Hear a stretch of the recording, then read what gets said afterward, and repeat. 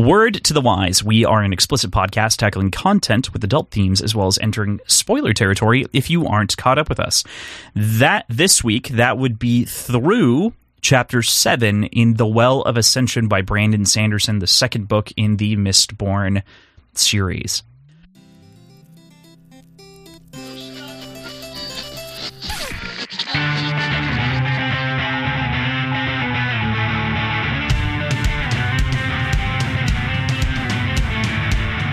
Hey there, this is Cross. And I'm PJ. And we are Words and Whiskey, a podcast for veteran and novice readers alike. We tackle fiction novels and love to talk about what we're drinking. You should think of us as your intoxicating weekly book club. Now, Crossland, I have a bit of a bone to pick with you. What's the bone? You and I now have equal microphones. It's true. And I no longer get to feel superior on any aspect of this show. Except for in stature, my friend. Well, that's because I'm standing and you're not. Well, I think it's just in general because you're 6'7" and I'm 5'11". Irrelevant. Strike it from the record. Objection. Objection. Okay, and we are Words and Whiskey, a podcast for veteran and novice readers alike. We tackle... What the fuck am I doing? Anyway, today is our first episode discussing The Well of Ascension by Brandon Sanderson.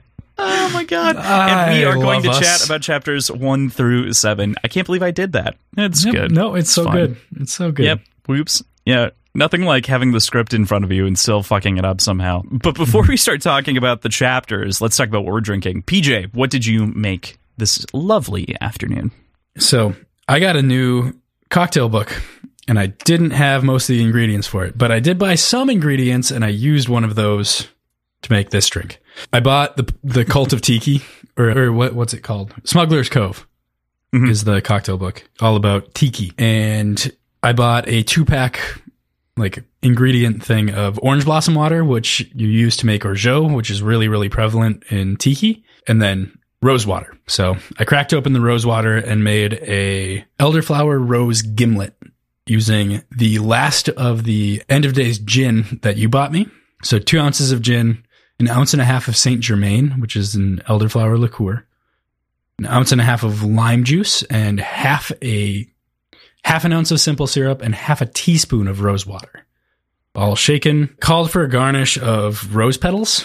I don't know. It's just after Valentine's Day, but I'm a bad boyfriend and I didn't get any roses, so I didn't have any rose petals to garnish. So just garnishless. Served over ice because Crossland was running late, so I had to keep it chilled somehow. And it's really, really tasty. It's sweet, floral, ginny, elderflowery. Like I don't know what else you want. It's really good though. Nice. Sounds tasty.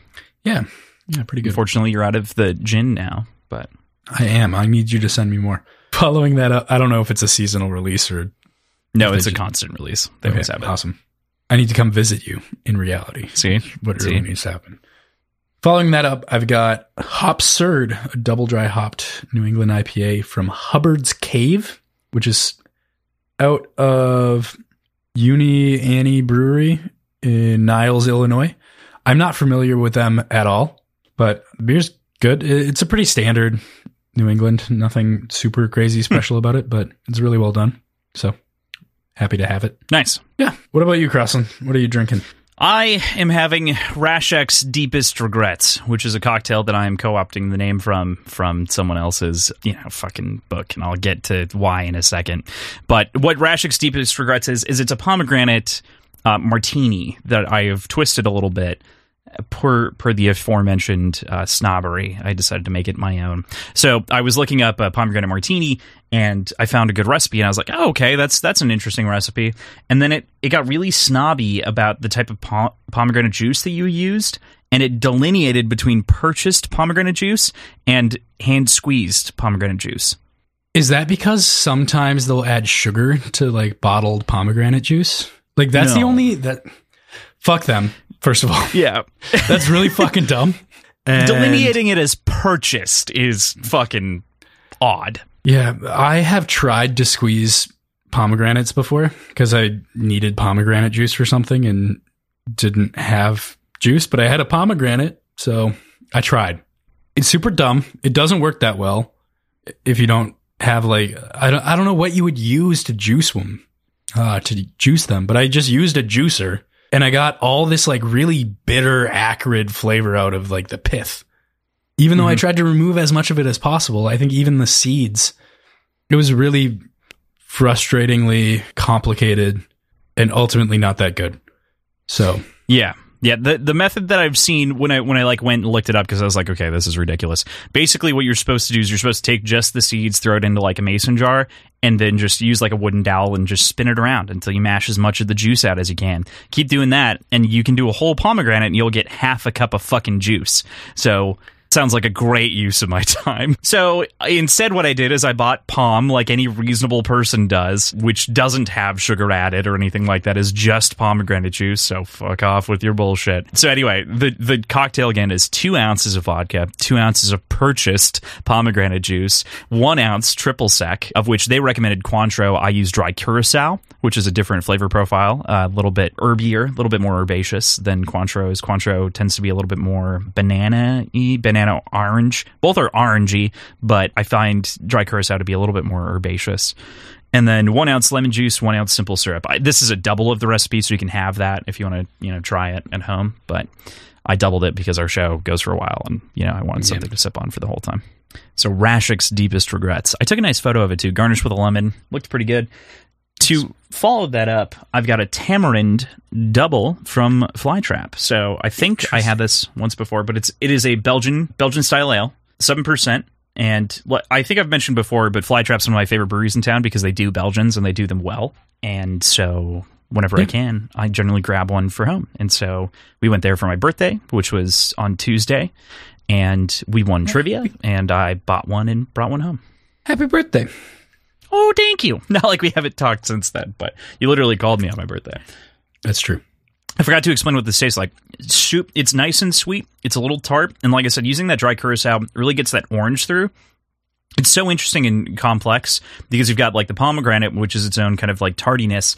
And then from the curacao, you've got this orange and kind of like just this tiniest hint of herbs like rosemary, like just a little bit in the background of the cocktail, just a little bit of that herbaceousness. And obviously the lemon contributes to the tart flavor, but it's delicious. So I want to address the pomegranate thing again. I can see the rationale if you equate it to like lime and lemon juice, how like fresh squeezed is always going to be better than bottled, even if it's like organic and like nothing added, not from concentrate, all that stuff. But every single bartender that I've talked to or seen YouTube videos on or like read about or anything like that talk about pomegranate juice and how like it doesn't seem like there's any delineation as far as I can tell. It's tart enough, but not like it doesn't seem like a volatile juice in the same way that lime and lemon, like citrus juices are. So yeah, I don't know. Yeah. I don't know what to tell you. I think we've mentioned it on the show before too, but the reason that bartenders have so much experience with pomegranate juice is because grenadine is pomegranate syrup, basically. It's a pomegranate simple syrup. So with orange blossom water is like the biggest delineation that, helps you make grenadine. We are saying delineate a lot today.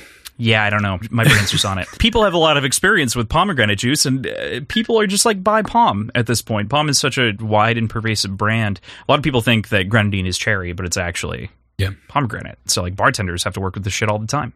I think the only thing that I might consider doing that I haven't thought of, that I didn't think of before, is getting like pre-plucked seeds. So like seeds that are already removed from the carcass of the pomegranate, and then trying to just add sugar so that it emaciates it, and then just have a syrup from that. And maybe that'll be, it wouldn't quite be grenadine, but it might be close enough to kind of like an extract.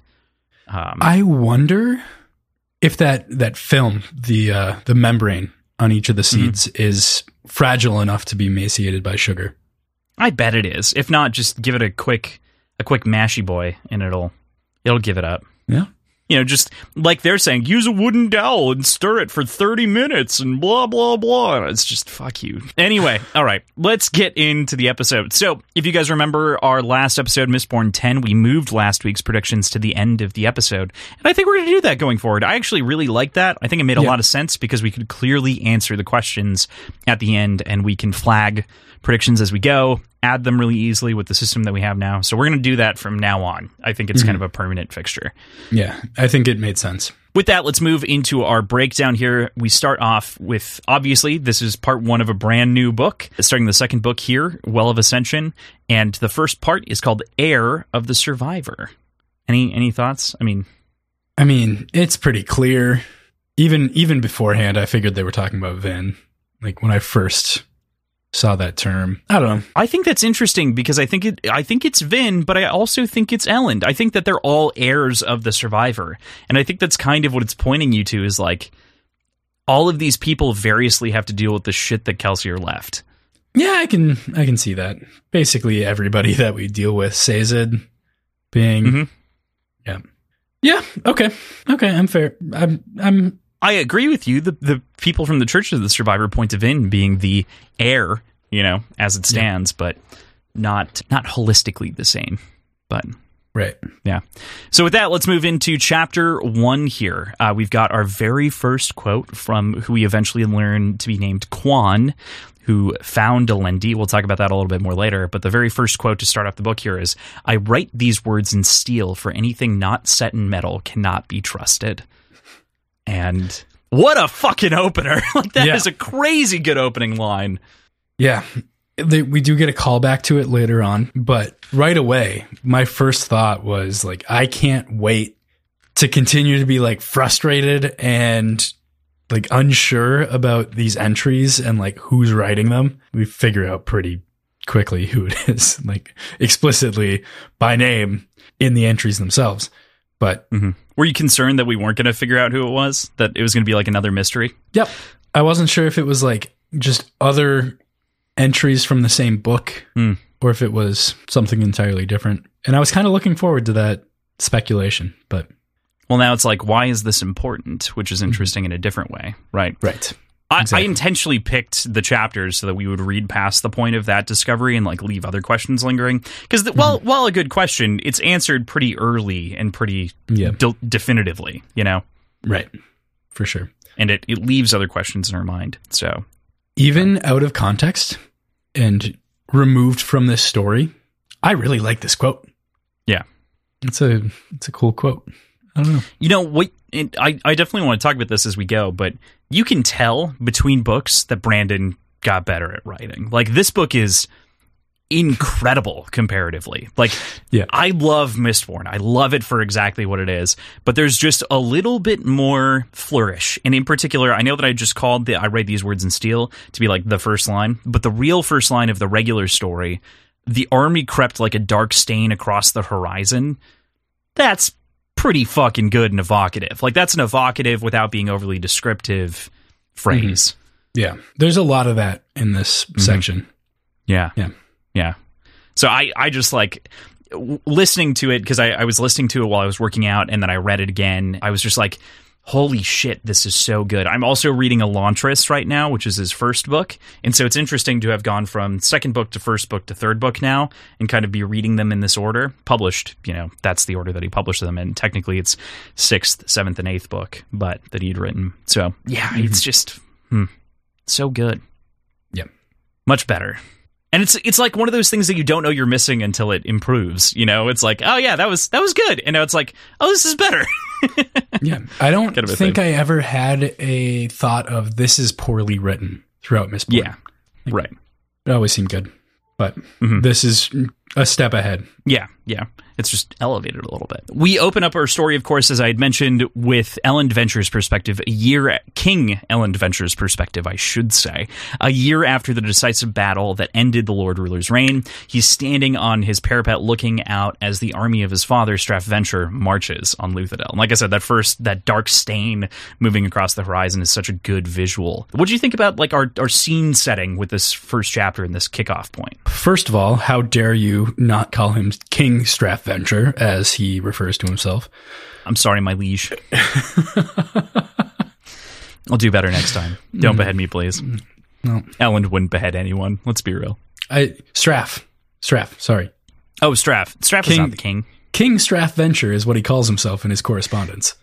Yeah, it's true. It's true, because he's king of the Eastern Dominance, which is where Urutau is. I always forget these. I don't know. Especially if you look at the map. I think I commented on that before. Northern dominance. I think we even talked about this earlier. I wasn't sure if I could look at the map, so I haven't.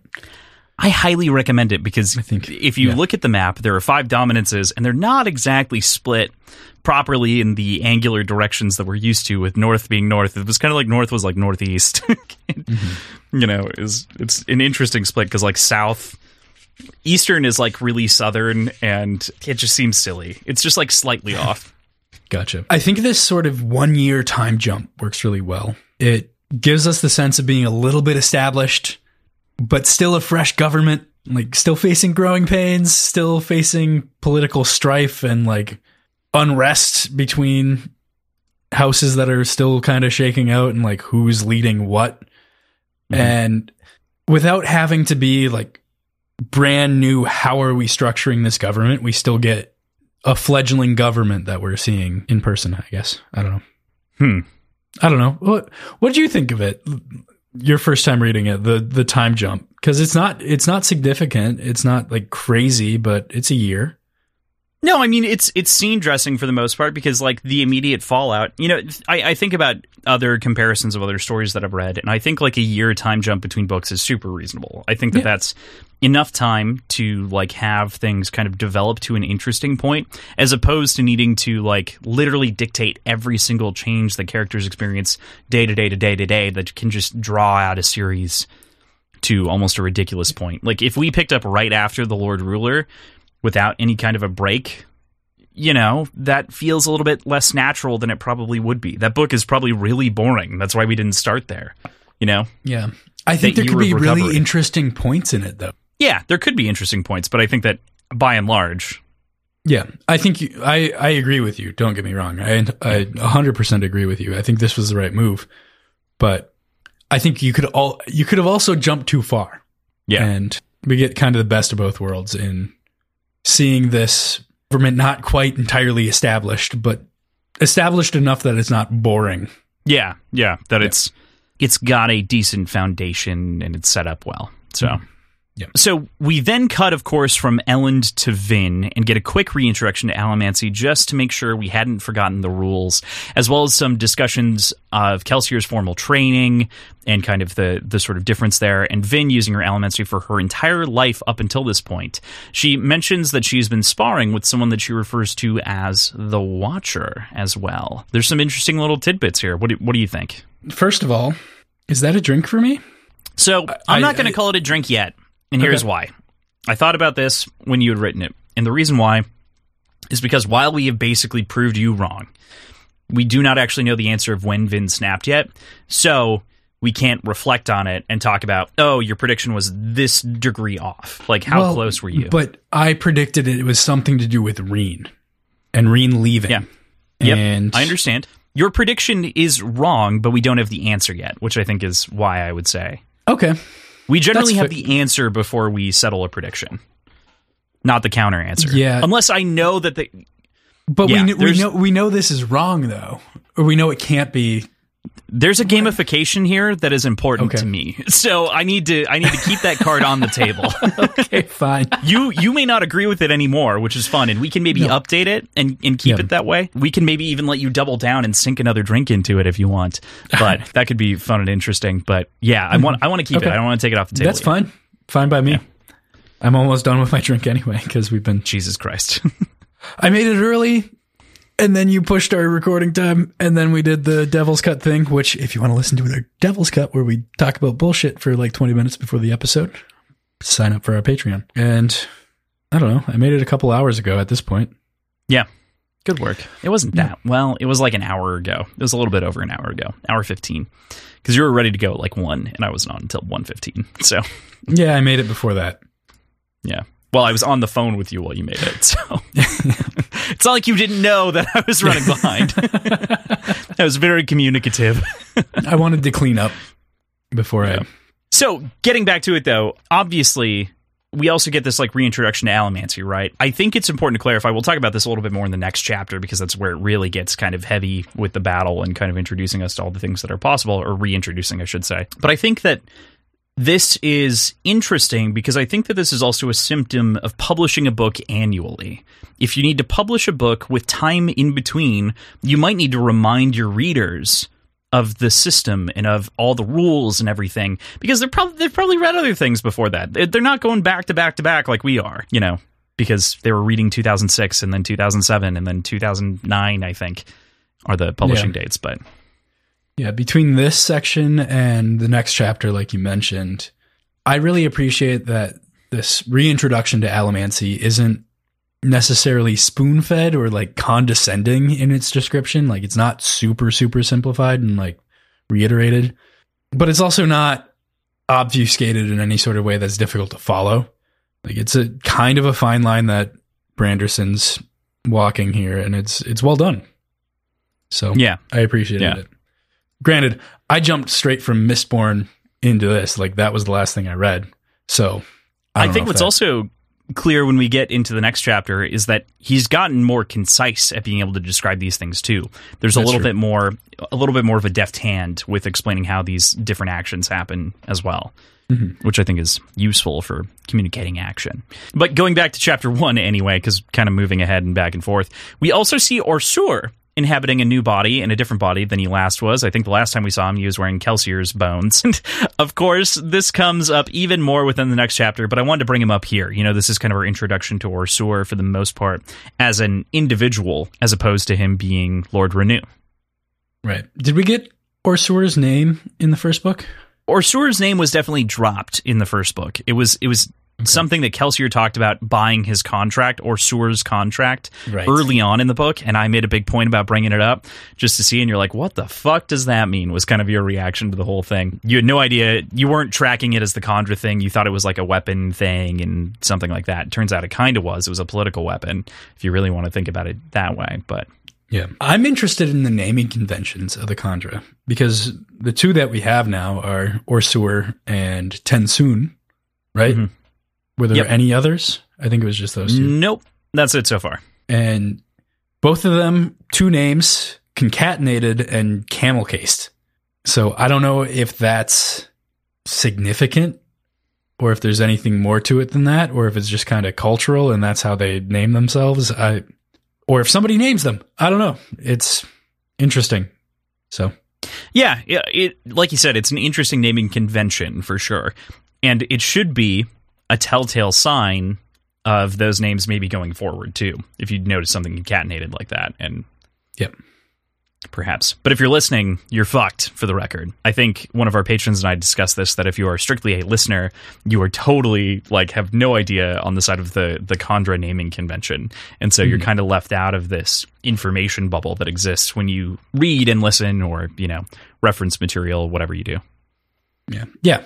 Interested in seeing where the naming convention goes, if there's more to it. Yeah, I definitely agree with you. And I kind of want to chat a little bit from a meta perspective, just to end this first chapter. First chapter is our first impressions of a book, right? And you've read enough of them where you can kind of get some semblance of an idea at this point. And by that, I mean, you've read enough within the spectrum of our podcast. I know you've read books before, but with kind of the analysis that we're doing, given what we know from this first 6 pages, what does it leave you thinking we're going to see within this first book? I mean, given what we've seen so far, it seems like this is going to be less of a heist movie kind of theme and more of a political focused fantasy. Okay. So a little bit of high level army strategy, a little bit of infiltration and subterfuge, a little bit of a love story between Vin and Ellen. So it's going to be spanning a lot of that, but I think mostly centered around the seat of power, I guess. Okay. Yeah, totally agree. I think as far as first chapters go, this gets us grounded back in the reality of Mistborn if we spend time away. It gives us a very clear picture of our POVs, and we have our primary players. We have Vin, we have OreSeur, we have Elend, and we have Straff that are kind of introduced, not necessarily as POVs, and the Watcher, this mysterious Watcher. So we kind of get a lot of players within this first chapter that are clearly going to be important. It sets the tone, and it does, like you say, provide this idea that this is going to be political intrigue, a little bit of love, a little bit of everything from the last one, but no heisty boys. Yeah. So Though Yeah. it does kind of leave that open still a little bit. Mhm. In that we don't know about the Atium horde, as it were, yet. I've got my own ideas about that, but I think we'll get to that later. Yeah. So we move on from that, of course, into chapter 2. I do have to say, before we get into chapter 2 real quick, I just took my first sip of Hubbard's Cave, and I don't remember this. I don't know if this is just an off can or what, but it's a lot more dank than a lot of New England's. Like, and Interesting. almost to the point of being like that sort of marijuana note that you get from some more resinous hop varietals, if you know what I'm talking about. Yeah. Yeah, don't remember that out of this. From When was the last time you had it? This is my 4th in a 4-pack, but Oh, okay. it's not usually the first one I drink. So there's that. It's usually like, oh, I've had 2 beers. Let's grab another one. Oh, what's this one? So So you're leading Not- with it this time. So it's a little bit of a different. not on my game as far as taste buds go from the first 3. So Okay. Moving into chapter 2, we've got our first entry in the logbook here. Or rather, our second one, excuse me. We kick it off there. I've begun to wonder if I'm the only sane man left. Can the others not see?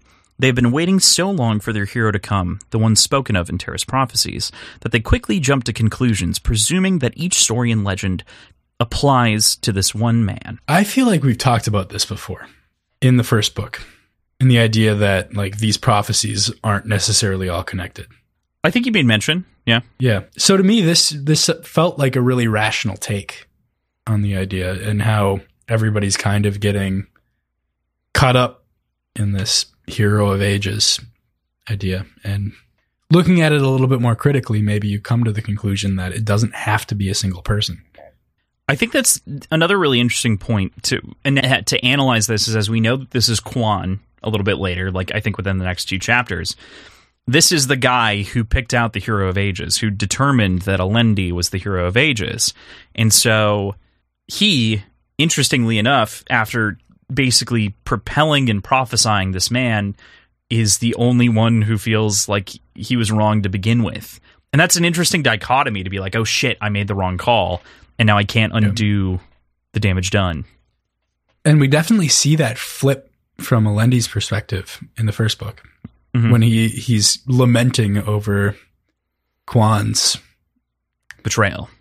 betrayal, or even before the betrayal, just kind of the contempt that starts coming out. The contempt was Rashek. Quan was You're just right, strictly you're a right. betrayal. Yeah. Yep. Yeah. It's hard to keep track of those 2 in that original logbook, which you confused one other time, and I was like, no, that's not quite right. But Okay. it did end up becoming resentment for sure on the side of Alendi towards him for the betrayal, but also understanding. He tried to come out and understand it because he went from the most important. Quan went from Alendi's perspective. Quan went from the most important dude to the like second most important dude who called out him, and so he thought it was jealousy potentially was the reaction. And why he betrayed him. He was trying to rationalize Quan's betrayal. Yeah. It is interesting, though, because it does have this sort of dualistic take. You can compare pretty readily already. I don't think that this is even a stretch. You can compare Kelsier's actions in the first book to Quan, kind of, and the unintended consequences of his decisions and such. Like, you can see those unfolding kind of in live time. Yeah, I can see that. There's less of the going back on the thoughts, you know? As far as like finding Vin and then wondering if Vin is actually who he thought she was. I wasn't so much saying that. I was thinking more on the side of the unintended consequences of upending the Empire, right? Gotcha. Less on like what actually happened with Kelsier, but the end result of Kelsier's actions. Okay. Yeah, I can see You prop that. up this person, you realize you did the wrong thing. You prop up this idea, you realize that maybe it was wrong. And that's or maybe like it wasn't as easy as it was going to be. Yeah. Yeah. Yeah, I can see that. Fair enough. Cool. All right. I think that chapter 2, though, is interesting because it gets into this kind of conversation, right? Brandon is still going through and reminding us of the rules of Allomancy, like we said, in case there were any questions, through an incredible action sequence. You know, it's very much a show, don't tell, which I think is a great way of reminding us of these rules. He also gives us a little bit of backstory inside of these moments and perspective on Vin throughout the scene and sequence and the way that she's come to adapt to her new life protecting King Elendventure and being that assassin that we discussed at the end of the last book. Yeah. Yeah, she's going to be a really fucking good assassin, man. Like, we already see it. We already see her strengths, and her weaknesses are entirely internal, but kind of lend themselves to being a person skulking in the night and like hiding. So even her personal weaknesses could be twisted and like presented as strengths for the role that she's trying to fill. Yeah. I don't know.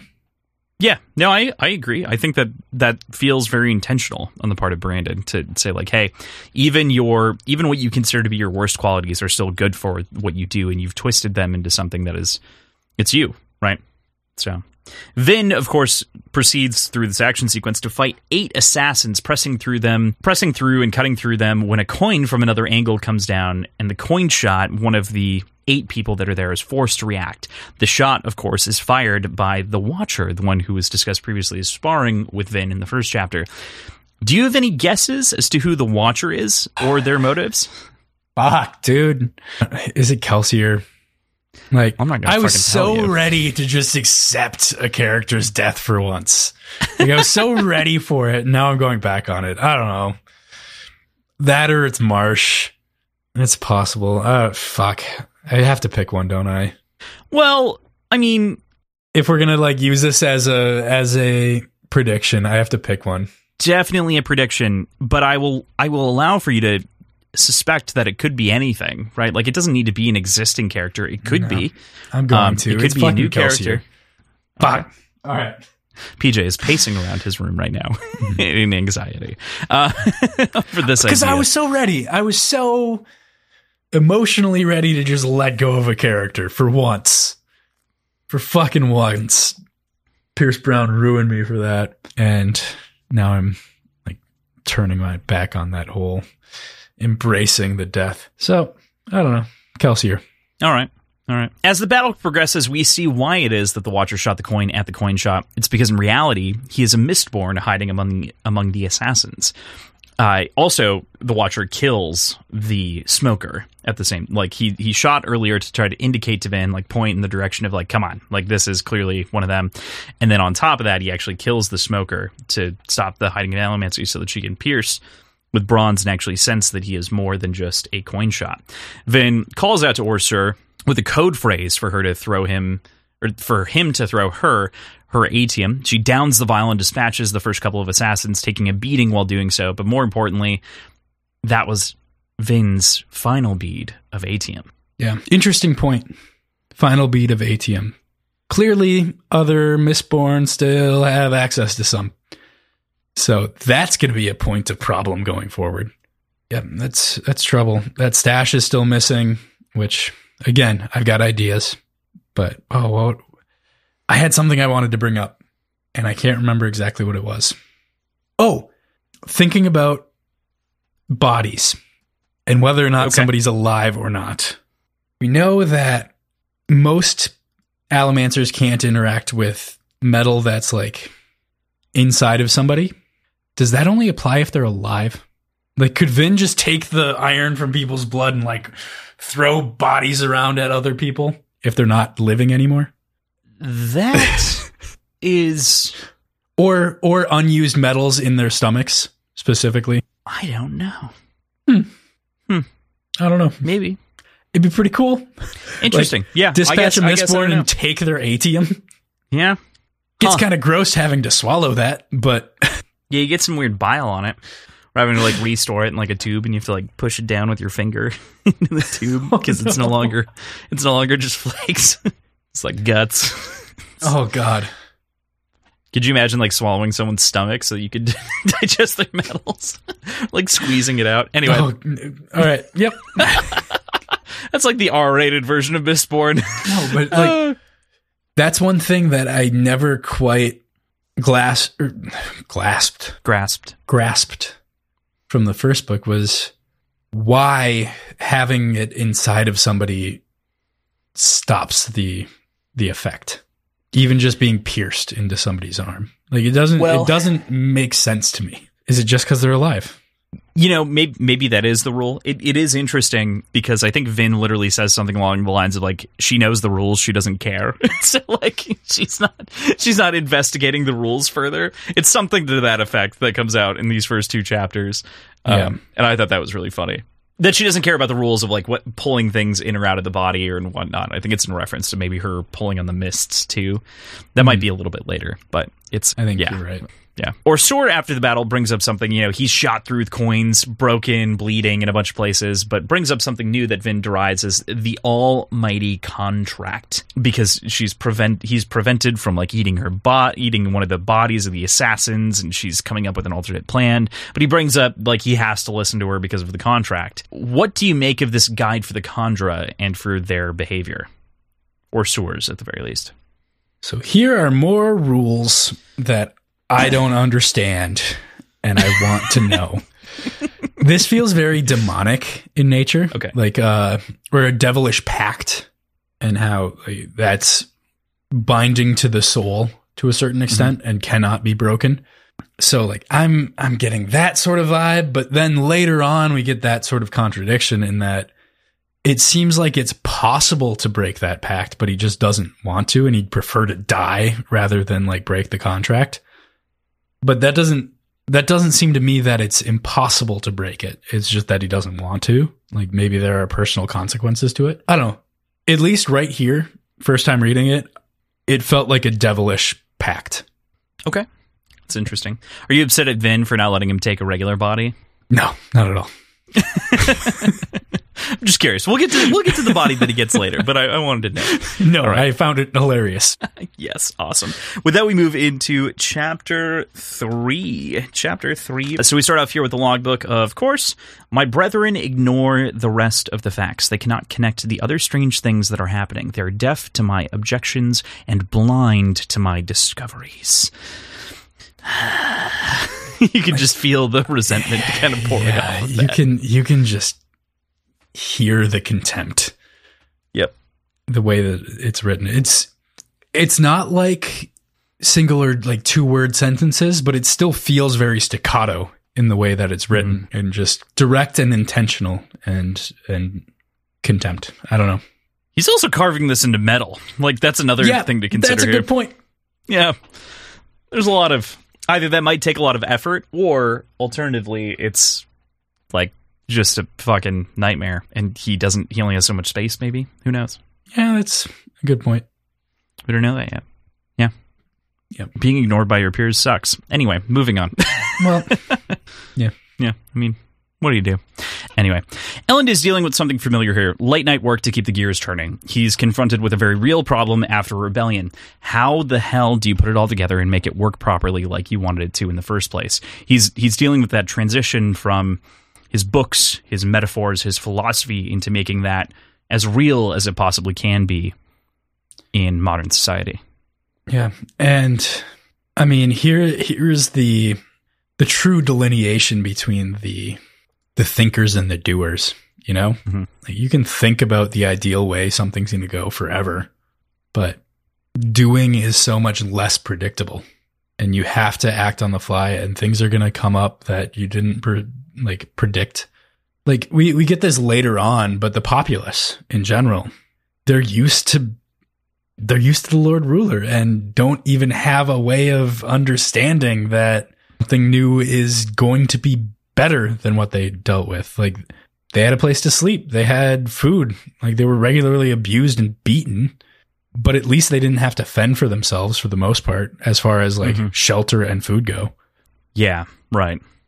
It is such a compelling reason for for Elend to seek action and seek change, right? And it is frustrating because people don't understand the opportunity that they're presented with. The Ska don't understand the opportunity that they have because of a lack of education, because of a number of different reasons, because of cultural oppression, because of all kinds of things. And that's a tough pill to swallow, I think, for any and all of the characters. And on top of that, Elend has to deal with the previous ruling class and the obligators and everyone else that previously existed, which is in and of itself difficult. So he has to tamper expectations of the noblemen, and he also has to try to uplift the ska and give representation, and it's a difficult juggling act. It's a lot to take care of all by one person. Good thing he's not alone. He's got not entirely friends. Alone. He's got some friends. He's got some friends now. We hop back to Vin for a little bit more, reflecting on the events of the past book and subsequent year, mostly thinking about the Lord Ruler's defeat and how the legends have sprung up around her now, as opposed to Kelsier to some degree, making her out to be this legendary hero. Except for, well, like, she kind of actually is. Like, she kind of actually did this. She absolutely is. Mm-hmm. But I don't think she's the kind of person that would ever admit to being a hero, regardless of how much personal growth we see her go through. Like, she's a humble person, and a lot of that, unfortunately, is born out of abuse and abandonment. But at the same time, like, you know, she's not going to have a hero complex going forward. She's not going to have an ego that's going to ruin everything, you know? Right. I agree. I think that is one of the most interesting things about Vin is there. I mean, if we're talking about archetypes, right? Like, characters are often handed responsibility, and a lot of them are sort of the humble leaders, right? Like, Luke Skywalker is a little arrogant, becomes humbled, you know, kind of moves forward that way. Vin was humbled to begin with, and Vin does not elevate herself to even the level or rank of hero, and does not believe that. She's just a Mistborn who got lucky, you know? Yeah. And the legends and the stories are not of her own. You know, she doesn't claim them as hers in any degree. That's a good point, and something I hadn't really put a whole lot of thought into, and I think you've mentioned it towards the end of one of the last episodes of the previous book. But the fact that she referred to her powers as luck, like, she is so lacking in luck in the beginning of the first book that, like, she quantifies it and, like, puts it into a physical sense. Yeah, and like, I don't any think of the she pushes. Yeah. That's interesting. It's like a manifestation. Like, her ability to influence things she considers luck, not her actually exerting influence. Yeah, exactly. That is interesting. I hadn't fully connected that dot until you said it, which is why I jumped in. Yeah. Excellent. Yes. On top of that, we also get a reflection of Vin on Kelsier and how imperfect he was. The survivor Hathsin was a good man responsible for the plan to topple the Final Empire, but he was flawed. He had blind spots, perhaps the biggest blind spot being his rage for noblemen and not realizing how hard it was going to be to pick up the pieces after he broke the Empire. You know, this is kind of a tough point for Vin to reckon with and kind of sit with. What did you think about it? I mean, it's certainly short-sighted to have such a grudge against the noblemen. But I think that's a trade-off that kind of has to be there. It's kind of necessary in that he was a man of passion, and all of his actions were actions of passion for the most part. Like, well thought out, but his motivation was passionate. And when you feel so strongly about something, you can't just turn that passion off while keeping it on for other aspects of the plan. You know? Like, in order to have as much conviction as he did, he had to go all out on it. And unfortunately, that meant collateral damage in the way of the people that could potentially lead after the toppling of the Lord Ruler. And to that point, I guess he had some foresight, right? Like, he did have enough foresight to try to move people into the right place, but not nearly as much as he needed to have. You know, he was still very short-sighted. That was something he kept going back and forth on too. And I don't know if that was just oversight in the editing process, but it felt like sometimes he was so ruthless with any ska that were sympathetic to or work for any noble people. And sometimes he, like, forgave any ska people that worked for the nobles because they were trying to do their best and trying to survive, and, like, they came and joined the rebellion. Like, there was not a ton of consistency there. And I'm trying to figure out if there's a thread that I'm missing, or if there's logic that I'm missing in his, like, rationale. Do you know? I think I can point to a couple of examples, and I kind of know what you're talking about. So if we look at, like, the very beginning prologue, right? Like, he's not He's not killing the people that are on Tressing's farm. He liberates them and saves them, right? Right. They're workers, though. I think the biggest difference is that when Ska are warriors and they are actively trying to fight him, even if they're protecting, he would kill them. That's the biggest delineation. I think that's where he is consistent, is if they were Ska fighting, he would kill them. But he accepts some of them into the rebellion army. Eventually. After the fact. Yes. Yeah. But even after, like, he accepts them, and then after that goes and, like, murders a bunch of Ska people that are guarding a noble house and doesn't feel any remorse for it, and, like, argues with Marsh about it. Well, yeah, because when he breaks in to go steal the shit, right? Like he ultimately does kill a bunch of Ska, and I think later when he destroys most of the Tikil house, he kills a bunch of Ska. So I think that those are warriors that weren't going to join the cause, though, and they were in the way at the moment. So it's like a moment to moment thing. I would argue, though, that I think his morals changed after the conversation with Marsh and then into the conversations with Vin. So there's that component there. I think he was being consistent with the "you're in my way."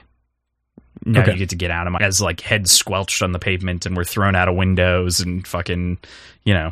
Yeah. He was ruthless with Ska, so... This is why rereading is so important, and I am excited to have time to do that. Or a sounding board, sometimes, you know? Yeah, that's true. But, I mean, just to go back and look at early chapters with the context, and, like, look for the... Specific follow-up points. Yeah. That makes sense.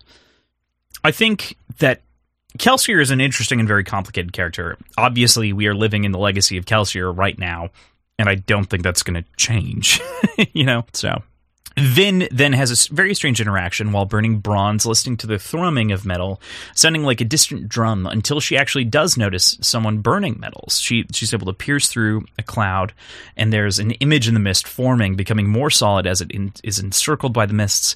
And when it takes a step forward, Vin freaks the fuck out, throws coins, and jumps away. What do you think this could be? I forgot to make this a prediction.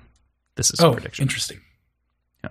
So I think this is what the Lord Ruler warned about, what Rashek warned about on his, like, final moments, in that he was seemingly actively doing something and holding something at bay. Okay. This... in conjunction with what Marsh talks about later, that the mists are starting to come in the daytime. Like, now that the Lord Ruler's influence is gone, there's something coming back. And something malicious is happening. So, and I think that also sets up, I don't know if you can call it a singular villain, but the antagonist for the rest of the story. At least for this book, and probably, I would imagine, going forward. Because it seems very fucking big. I don't know. It seems like a big point that feels like we'll be reiterating throughout the story. Yeah, I mean, the thing here is that this is something from the Mist, right?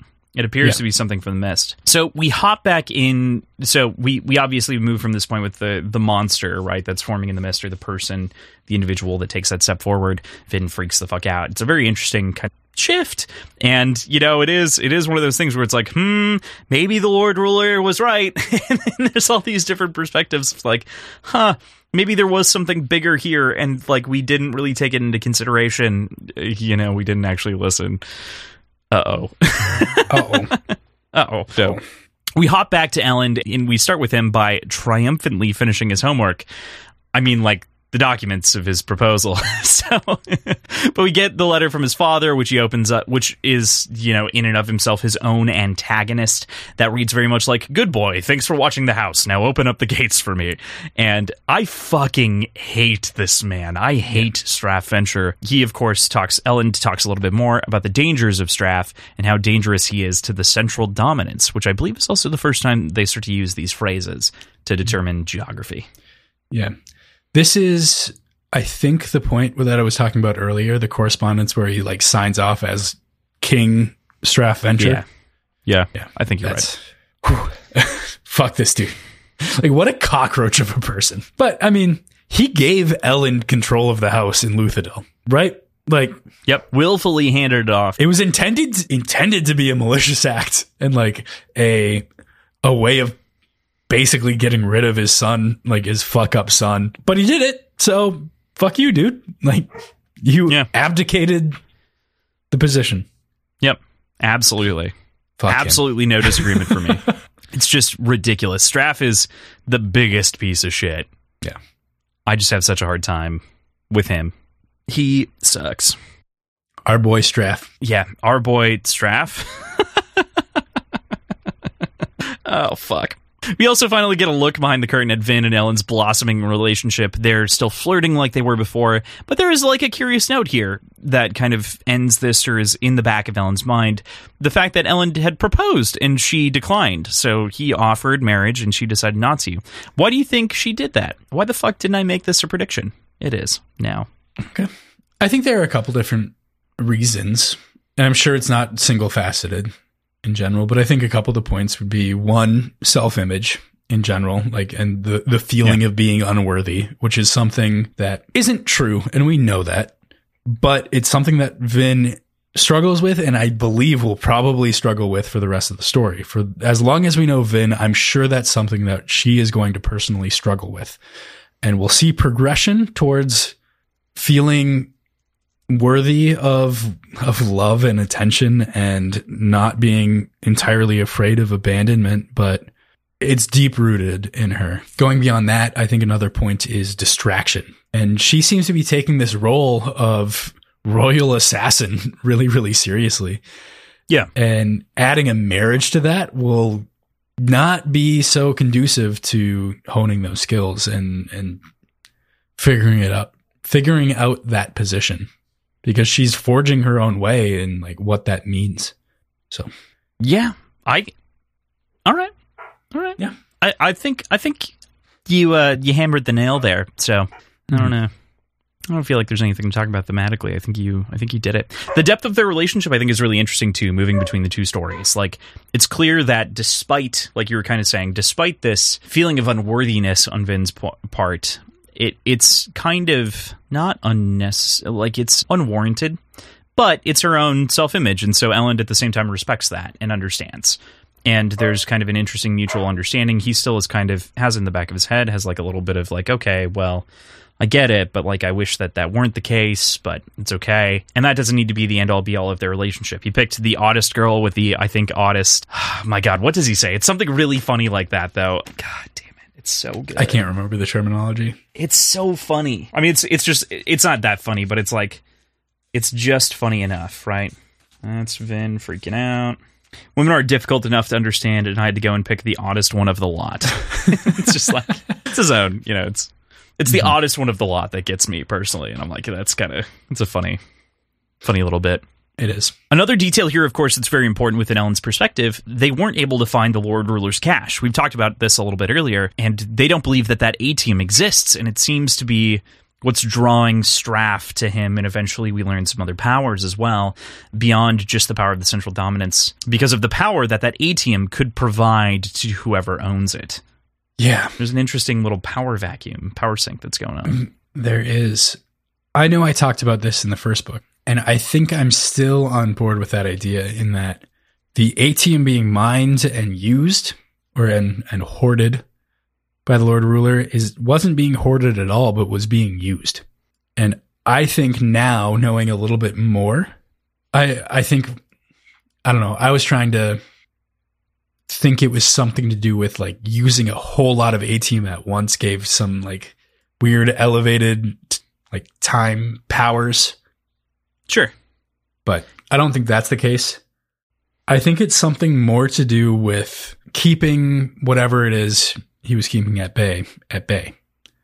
Like whatever he was actively doing to protect humanity, like you mentioned, and clearly something now is coming up and being a problem. I think he was using ATM to do that. Okay. So all right. It was all used. It's all been burned, is basically my guess.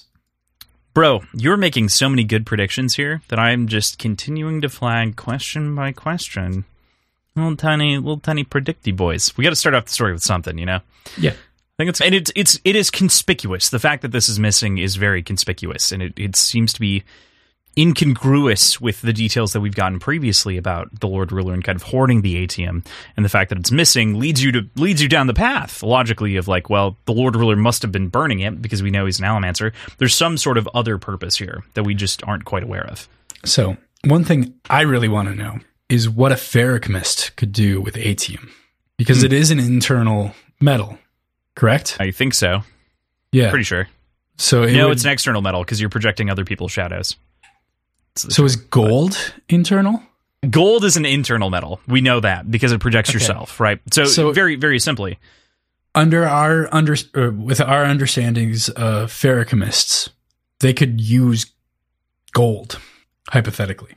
Yes. I don't know what that would mean or what they could do with it, but... Wait, use gold for what? What are you... Oh, yeah, the ferrochemists could use gold. Yes. Ferrochemy, we actually know the answer to that. Ferrochemy with gold is... youth. It's storing age. Oh, right. Yep. Yeah. We did learn that. I had to confirm before I said it out loud. I was like, wait a minute. That was in the epilogue, wasn't it? Yeah. Yeah, that was in the epilogue. Yep. Okay. Yep. Totally. Gotcha. Okay, never mind. Whew. Some of these things I'm dodging bullets around, and I'm like, I just have to make sure that I don't say anything until I figure out exactly what it is and double check and look it up and remember. So there's some shit here. That's, and now you have to do it without making facial expressions, which is funny. I think I'm doing fine.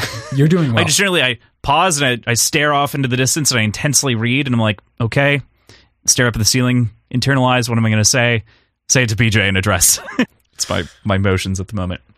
Exactly. So our final note in this chapter, moving on from the atium, it adds some geography into the equation. Talked a little bit about it earlier, but the assassins that came and that Vin dispatched were from the Western Dominants, from Fadrix, not from Urteau, the hereditary homeland of the Venture family in the Eastern Dominants. We also get another name, the king of the Western Dominants, Ashweather Set. And what a kingly name. It's a pretty cool name, not gonna lie. But yeah, so we get a little bit of geography. We get these maps. We get kind of some interesting shit. What'd you make of the expanding world of Mistborn? So this was the point where I really wanted to look at the map and couldn't remember. I know we've talked about this a couple times, and we talked about it at the beginning of the show, but you had explicitly told me not to look at the map in, I think, Red Rising or Golden Sun. Because Red they were Rising... Yeah.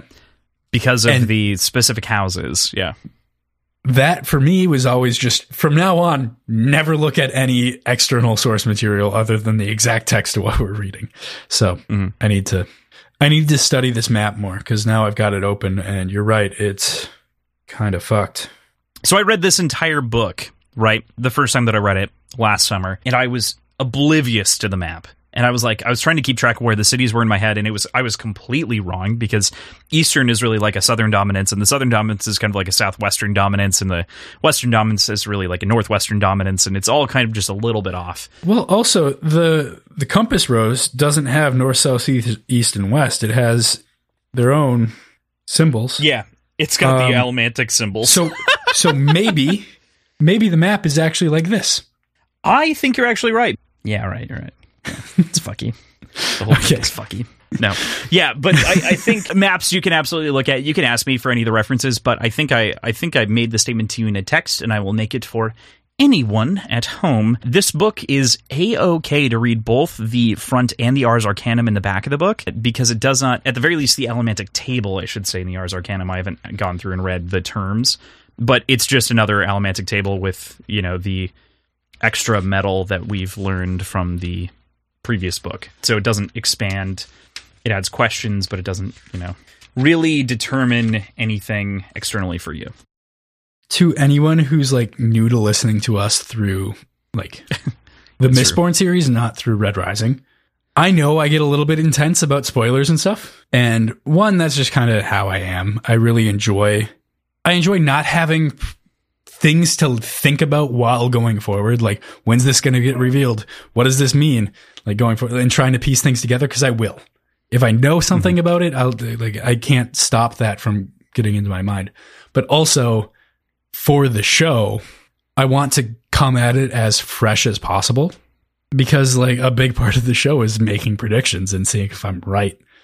So I know it's a little bit intense. Yeah. But it's also keeping it honest to the chapters and That like too. Yeah. knowingly intensely separated from that. We do have an episode coming out in March or April, depending on when we officially launch the other feeds, but of Speculative Knowledge explaining our not ridiculous, but I think it's ridiculous and it's helpful for experiencing media, but our Team No Hype explanation. So Yeah. I don't think it's unique. I think it's probably pretty common, but we put a name to it and we kind of honor it as much as we can. The Team No Hype. You know, like around the new Spider-Man movie, of which you have no idea about. With that, we move into Chapter 4, and we open up with, of course, the logbook, as we always do. I'm calling it the logbook. It's a piece of metal, apparently. Maybe. The slab. The slab. Anyway, here we've got the first little section. Perhaps they are right. Perhaps I am mad, or jealous, or simply daft. My name is Quan, philosopher, scholar, traitor. I am the one who discovered Alendi, and I am the one who first proclaimed him to be the hero of ages. I am the one who started all of this. Mm-hmm. So, we've already talked about it a little bit, but like this is the declaration of who we're listening to, which is interesting, versus the previous logbook, which was kind of kept a secret intentionally from us, as well as the definition of the author of the previous logbook, Alendi. Yeah. So I don't know if there's a whole lot to make of this little chunk other than the fact that now we know for sure who the author is. And I think just knowing that changes the way I approach the rest of it. Because even the first book, I was basically 100% sure that it was Lord Ruler through most of it. But it was still, there was no confirmation. So I didn't have that to lean on as far as context goes, looking at what's being said. So this is, and even in the idea that he was the Lord Ruler, he was clearly someone different than who the Lord Ruler became in that sort of thought process. So there was an so your air of assumption mystery. was that there was a transformation, was your assumption then. Yeah. Yeah. So this, we know without a doubt who's writing this. So we don't have to put any sort of brain power to like who this person is, other than trying to figure out what this person is all about. Like there's still that aspect of it. Yeah, there's still portions to figure out here, but it's not quite as strict of a discovery as the last story was. Yeah. Yeah, exactly. Yeah. And the fact that we know that it's Quan. We've heard of Quan before. We've talked about him previously in this episode even, that, you know, he had a connection with Alendi. He ultimately betrayed him, and, you know, he literally calls himself a traitor within this own section. So there's definitely more to be revealed here, which will be interesting. Yeah. To see. Yeah, it will be. All right. We jump, of course, from here to Sazed and his perspective here in the Eastern Dominance, wherein he's being investigated, or rather, wherein he's investigating a mysterious death of a man who seized seemingly from an attack from the mist during the day, which is completely against our assumptions of when the mist comes out and everything like that. But Sazed has seen this before, relatively recently. Interesting and freaky, but I really appreciate that we get Sazed's perspective in this book so far. We get it a couple times in this section, and that makes me really kind of hopeful that we get it going forward. But we also know that sometimes the perspective is kind of a one and done for Branderson. The fact that there's two of them, maybe that means that it won't stop, but I'm hopeful. I'm hopeful that it'll continue on because I really like this character. As far as this context goes, this section.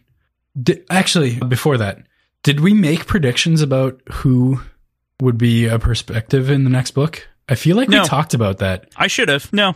Maybe we talked about it in, like off air? I think we might have talked about it in the wrap-up episode a little bit, but it was not a... Okay. It wasn't an official prediction. Big point. Yeah. Okay. I couldn't remember. I don't remember if I said Sazed at all. I could have. You did. Okay. Cool.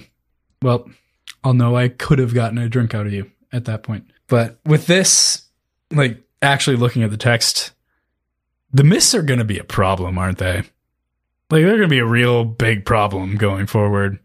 Like, oh, nothing to worry about. These stories keep the ska happily in their home, scared of going outside, blah, blah, blah. It's fucking bullshit. There's shit going down. Like, this is not good stuff. And the fact that Vin is so cavalier about just being in the mists, she's going to get herself killed, man. Like, she's really going to hurt herself. I feel like a mother from the 60s or something. And that's why I leaned into it that way. Yeah. No, definitely like a Mad Men era mom. There's clearly something nefarious happening with the mists, and it's evolving, and we've seen a bunch of different reasons for that to be the case throughout this entire section. And seeing it through Sazed and knowing that he's seen it before, I think is going to be really, really helpful, because we're going to be able to lean on any historical knowledge that he might have going forward. And also, he's just good at deducing things. So I think having him have firsthand experience here, even if he doesn't know anything prior, is going to be really helpful going forward. Yeah. I think that what's really interesting about Sazed is he has all this perspective that we really haven't gotten. We've gotten lessons from Sazed. We've never gotten the knowledge of Sazed, which is what's really cool too, with like accessing his ferrochemical powers and peeling through his mind, the index of the metal mind that he talks about to like access. It's so cool. It's so neat. Yeah. Like it's a whole thing. Yeah. I totally agree. In all concepts with Sazed, I think that it is a brilliant perspective to add, but then on top of that, we have the sort of curiosity about what else could... all the things that Sazed knows, because he's kind of removed from our other immediate characters at the moment. We have this sense of dramatic irony if Sazed figures something out, because he's naturally disconnected and he knows all of these things. So, there's kind of an interesting disconnect between the perspectives there. Right.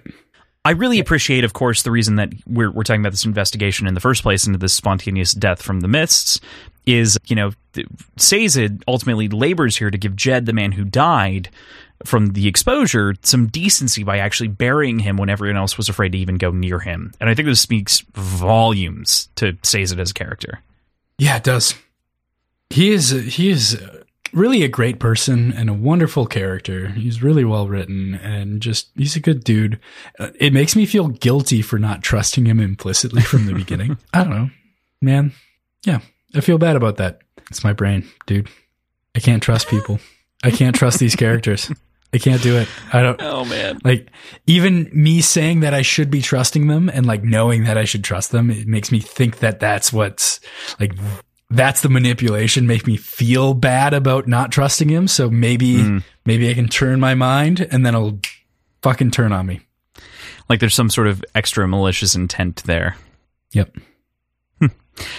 There's an interesting note here, though, of course, to end kind of the chapter in the discussion, as Sazed is presents a Hada ritual. I think that's probably as close as we'll ever get to saying it properly, but a Hada ritual to the gathered folks of the Eastern Dominance, and that those folks actually feel really abandoned by the Lord Ruler's departure. And this idea of this other religion is super foreign to them. They kind of are like, what? And they have a very interesting reaction.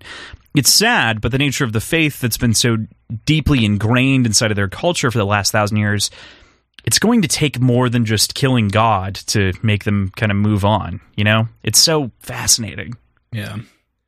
They're basically unable to even grasp the idea that religions existed before the Lord ruled. It's going to make for a really uphill battle, especially outside of Luthadel and outside of like the city center where they got firsthand experience of like the resistance and the armies that like fought against the Lord Ruler.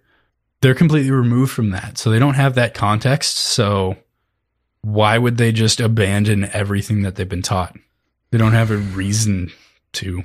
Especially when that's effectively their form of education. Like that is, their education is a religious one. And so what else do they know but the labor of the lords and like the reason that the lords have them labor, and that is for the religion. It's this interesting bureaucracy that is their entire life that is driven from this religious base. So like they're still afraid of the lords' houses that they should be going into to protect themselves from the winter. They're still afraid of all of these different things, and they just don't have the capability of overcoming them right now. They have the capability, they just don't have the capacity. That's a good distinction. Yeah. Yeah. Right. Any other thoughts on Chapter 4 and our first dip with Sazed this week? It was a short one, huh? Yeah, no, that's... Both that's of the Sazed chapters are pretty short, so, yeah. He's just a succinct dude. Quick dips in, quick dip out, which I think is a good good meta thing from Brandon's perspective, because Sazed knows so much. If he wants to try to keep anything a secret, he can't let us live in that head for too long. You know, like, right. That's a good point. Yeah. So he's got to just give us windows of time, almost. So with that, we move into Chapter 5. And we have our quote here from the logbook, of course. "And I am the one who betrayed him, for I now know that he must never be allowed to complete his quest." Very short and simple and pretty straightforward. It's Kwon serving Alendi some looks, being kind of angry. This seems like it's entirely chronological, and the next sentence after the previous logbook entry, which, I mean, maybe not all of them are like this. I don't think all of them are like butted up next to each other, but it makes me have some hope that everything is chronological, at least, so we can see a progression in story to a certain extent throughout the entire book. This logbook has a lot less to hide up front, very clearly, because of this chronological nature of it, right? So it feels like the first thing is like, do not trust anything that you read that is not carved into metal. Then he starts to tell the story of like why you should believe and listen to him. And then he starts to tell the story of what's going on and what happened to lead him to this point. So it feels like we are getting a parallel story that is being told chronologically so far. So far. So, yeah. I agree with you there. I love how this chapter opens after the logbook with the 3 pages of Vin exploring the city, showing us the changes on the streets that the Ska have flooded in while some of the noblemen have left, that businesses are turning corners and becoming flourishing entities, and that money has made a positive impact in Ska's lives and in street urchins' lives, of whom are robbing the Ska. You know, there's maybe even an increase there potentially because, you know, there's more money floating around. Ska don't necessarily know how to treat money, so there's potentially more pickpockets. It's kind of funny. But it's great scene dressing, and to me shows real growth in the writing between these novels that we kind of talked about and featured earlier. We sort of end this cascade of scene setting with Vin staring into a gown shop, touching her earring, and recalling her mother, the death of her sister, and Reen carrying her out of the house covered in blood. Yeah. So, a few different things to address there. You mentioned the fact that the street urchins are a lot more apt to pickpocketing. And I think specifically, you mentioned that it's because more people have money. Like, there's just a better chance that you're going to run into somebody that has some money in their pockets to pickpocket. But there's also the fact that they're much less likely to run into very, very serious punishment for getting caught. Because previously, the only people that would have money on them would be the very wealthy and powerful, who could bring down the hammer of the law on you if they caught you.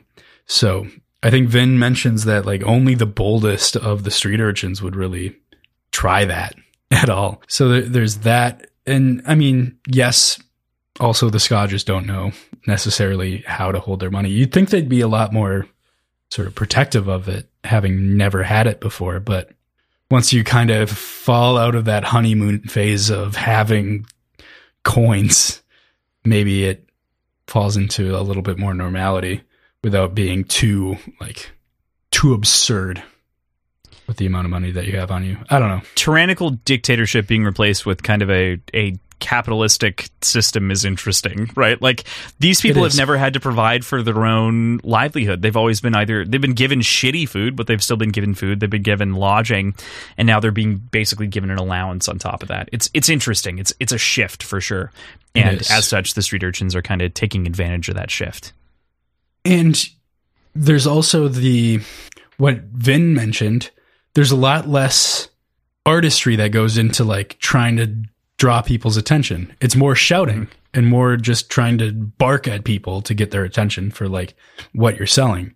Whereas before, you had to really stand out and be artistic, and there were dances and displays going on to draw the people, to draw the attention of the people that had money in these crowded streets. And now it's everybody has money, so get the most number of people to your stand. So that's a really interesting shift as well. So that was kind of cool to see described. Shifting to Vin herself, she mentions her earring. She's touching it. She's thinking about it, all of that.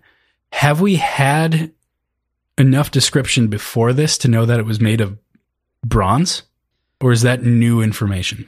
I'm still like operating under the assumption that this is ferrochemical in nature. Sure. Yeah. I think it's new information. I think it's an extension of information that we knew.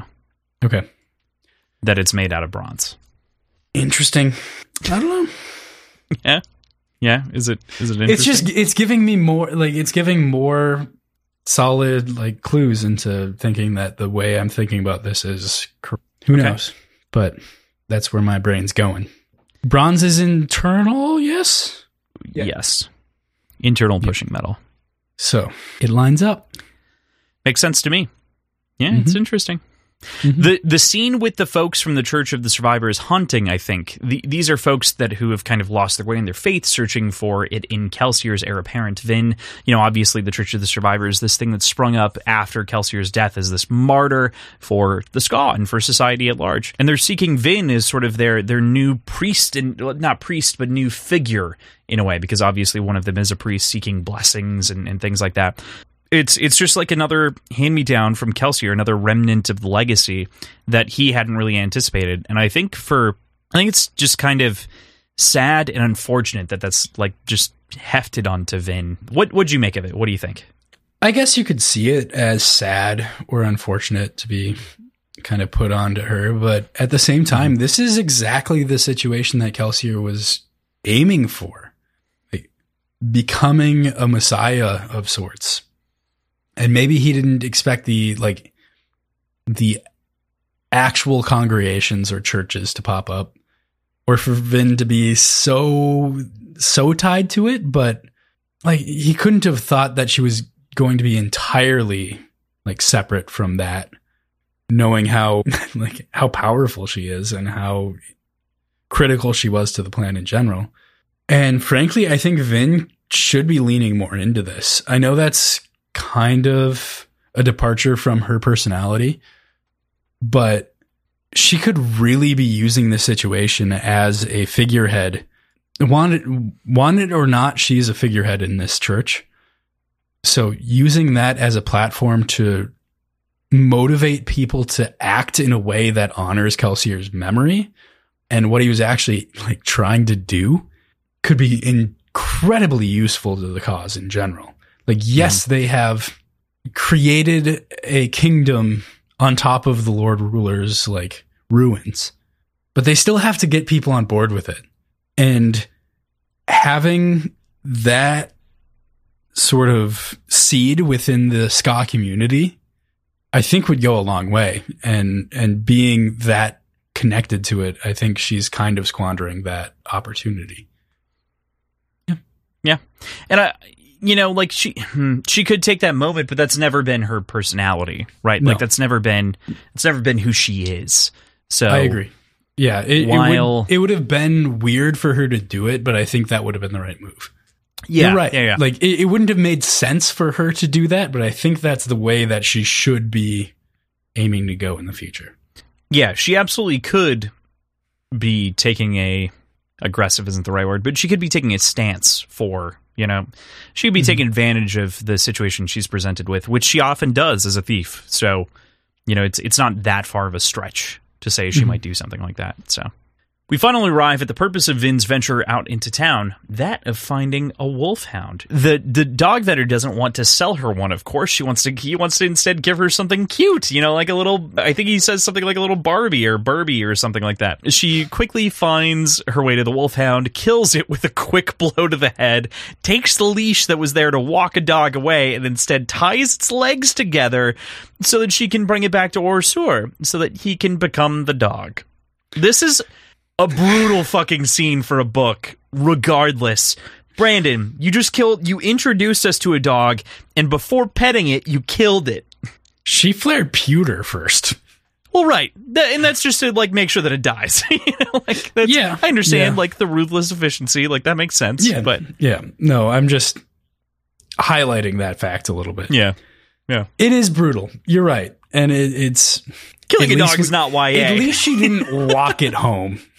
Yeah, right. And then kill it.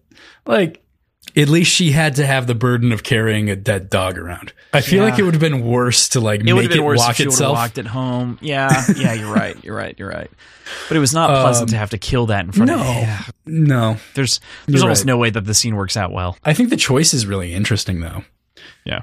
Like, I know and I understand that she'll need Orsur to be at least a little bit physically formidable if something were to go down, just in case, in a pinch. Yeah. But it seems like the primary goal is for him to be a spy and for people to let their guard down and like speak around him candidly. So why not be something a little bit cuter? Like not something so cute that people are fawning over it constantly, but like just a normal looking dog, not a snarling, what's it called? A wolfhound?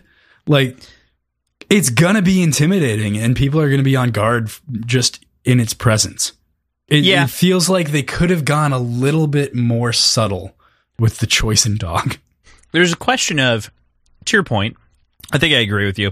I don't think the rules of the Kandra have been so well defined that they could change shape that dramatically. Like, imagine if a Kandra was a cat or like a bird. Like, that is dramatically different than wearing the bones of a person or like a bigger dog. I don't know that we've had that defined yet well enough, you know? Can they shrink? Like, so to your point, like a small he's dog, got to be bigger. He's got to be big enough to like not a big enough dog so that he actually fits and can wear the bone. That's just a thought. That's not a guaranteed. It's just a, you know, that makes sense. Because she does explicitly go for the biggest one and then realizes that it's kind of like aggressive. I'm not saying it's factual. I think. Yes. Right. But I think she also sees that as a positive because, like, she is the guard of the king, right? And she sees that as, like, I've got me and a big dog, and they're going to assume that I just have a big dog as my pet. Turns out it's a Kandra. But it was also a dog. Dogdra. Yeah. Now it's just brutal. Punching the dog in the head will forever live with me as, like, one of the craziest things that Brandon Sanderson has done in the books that I've read. Like, initially, the first time I read it, I thought she did it to knock it unconscious so she could bring it back without having to deal with it being obstinate. Like, I don't know if I missed it or if it doesn't explicitly say it. I can't recall. But it didn't feel to me that she killed it right then and there. It felt to me that she like just knocked it unconscious and then brought it back. Subsequent reads. Yeah, no, she just fucking punched it to death. She just fucking punched in the brain. No bueno. Yeah, I get that. I didn't know where it was going, so I didn't consider the idea that she was just going to kill it in the kennel. You know? Yeah, that makes sense. Oh, God. We jump from the delicious picture of a Kandra eating the dog while not wanting to one of Vin receiving a letter with a potential new metal in it. Orsur does not want to consume this dog, like, is very against it. He also states that, he also does say, I forgot this, he does say that they can't kill a man, like he can't kill men, because it... Oh, I missed that entirely. Yeah, there's a note that he can't kill someone just to eat them, so, like, he can't just... kill to consume. Oh, so he can't consume somebody that he killed? No, he can't. Can he kill somebody in general? I don't think they can kill. Pretty sure that's a rule. Which chapter are we in? 5, right? Yeah. So I'm pretty sure it's actually in chapter 2 that it said earlier, but here Vin says, just to clarify, I'm not going to kill for you, Kandra, and even if I did kill someone, I wouldn't let you eat them. Plus, this will be more inconspicuous. So, there is a note earlier, I know, that says specifically he can't kill. But it is a question of kill and defense kill, otherwise. Unsegudo. It's definitely in chapter 2. Chapter 2. Okay, here's what it says. The contract states that I cannot be forced to kill men. So he is able. Cannot be forced. But he doesn't have to follow an order to kill someone. Correct. Yep. So Kandra cannot be assassins. Right. If you want to think about it that way. Which It's a decent delineation. makes sense. They can be, as long as they decide to go along with it, but they can't be like compelled to under breach of contract. And Orsur needs to be compelled to do literally anything. So That Orsur is kind of a surly bastard. It's a fair point. Hey, you kind of feel like Vin's like, fuck you, dude. Just do it. Like, you knew what I was implying. You knew, like, why are you being such a dick? Yep. Yeah. Especially because he was so kind of like, he was kind of kind as Renew. It's a very like different timbre with okay. I can Orsur. understand the idea of him not wanting to become a dog if other Khandra can like sense him. He's like, I don't want to get caught like being a dog. It's demeaning. They're gonna make fun of me at the Khandra meetups. Like,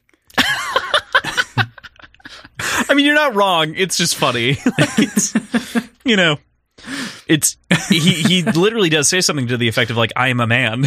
What do you mean? And yeah. Oh, the wolf. Or I wonder if there's like always a lingering aspect to anybody that they've like consumed. They get the memories. We talked about that. They get the memories. So he's always going to have the dog memories. He's going to have dog memories. He's always going to have the memory of Vin punching him to death in the head. Oh. That could explain some resentment, maybe. Oh, no. No, it's interesting, for sure. Mm-hmm. So, as we were saying, we got interrupted by this idea of Khandra killing men, dog, etc. But another part that happens here is Vin receiving a letter with a potential new metal in it, that of Duralumin from Tarion, a master elementic metalsmith. This is really interesting as it is apparently an alloy of aluminum. How does this have your brain turning regarding elementic theory? Is how I pronounced Duralumin. it. Duralumin. Yep. Duralumin. I called it Duralumin, which is dumb. It should be Duralumin. Duralumin also works. If you're pronouncing aluminum as aluminium, which for most of the world is correct. We know so I'm going to kind of give my perspective on this initially, and then we get more context later. So like my initial thoughts are like what I'm going to say right away. Aluminum isn't known to be allomantic in general. At least like we don't know that yet. And working under that understanding, I was curious if it was something like she was trying to figure out a different delivery system for different metals. Like she was trying to deliver copper in a specific way as an alloy to aluminum somehow. Or maybe it was a way of hiding her metals from like prying eyes, something like that. But it seems to be more of an offensive play, trying to like figure out the alloy of the aluminum that she was forced to burn to like deplete all of her iron or all of her metal reserves. That makes more sense, but I'm still curious how she's going to like force people to take and burn it. Like the Steel Inquisitors were kind of a crazy, ridiculous force, and like that seemed like the only way to actually force somebody to do something like that. I don't know. But we learned later the aluminum is an elementic metal. Do we? Did we do. That? It's actually addressed specifically in this section. It is specifically what you're talking about. It was a secret of the Steel Ministry. We can talk about this a little bit more strictly when we get to the section, but it is specifically a metal that was kept secret by the Steel Ministry because it could strip an Allomancer of their powers, their abilities, their metals inside of their stomach. So It is allomantic. It just has a seemingly counter allomantic effect. Yeah, I guess I wasn't putting that into the same category, but you're right. Yep. So it is considered a metal. Yep. An allomantic metal, because when burned, it has an effect. Unlike like sickness, which is like burning a bad metal. This is clearing. It is a known point. Known variable. At this point, I wonder if there are very obscure alloys of basically any metal that might have some weird obscure power. Like if Vin gets a hold of bananas. If bananas exist in this world, but they're like way off and nobody has them, and she gets a banana and eats a banana and has like fucking crazy powers, something. I don't know. She can control lights. I don't know what's up. I think that's what's so fun about this. Go ahead. So specifically, I'm bringing up bananas because I had this thought earlier, and I don't know if I brought it up to you or not. I think I might have. I think I texted this to you. Bananas are very, very high in potassium, and potassium is a metal. Can she just fling bananas all over the place? That's a great question on trace metals and things, and how much you need to actually push on something for it to be like pushable. I mean, maybe most people can't, but Vin. I mean, Vin can detect things that other people can't detect. I bet Vin would be a banana slinger for sure. Or just like banana summoner.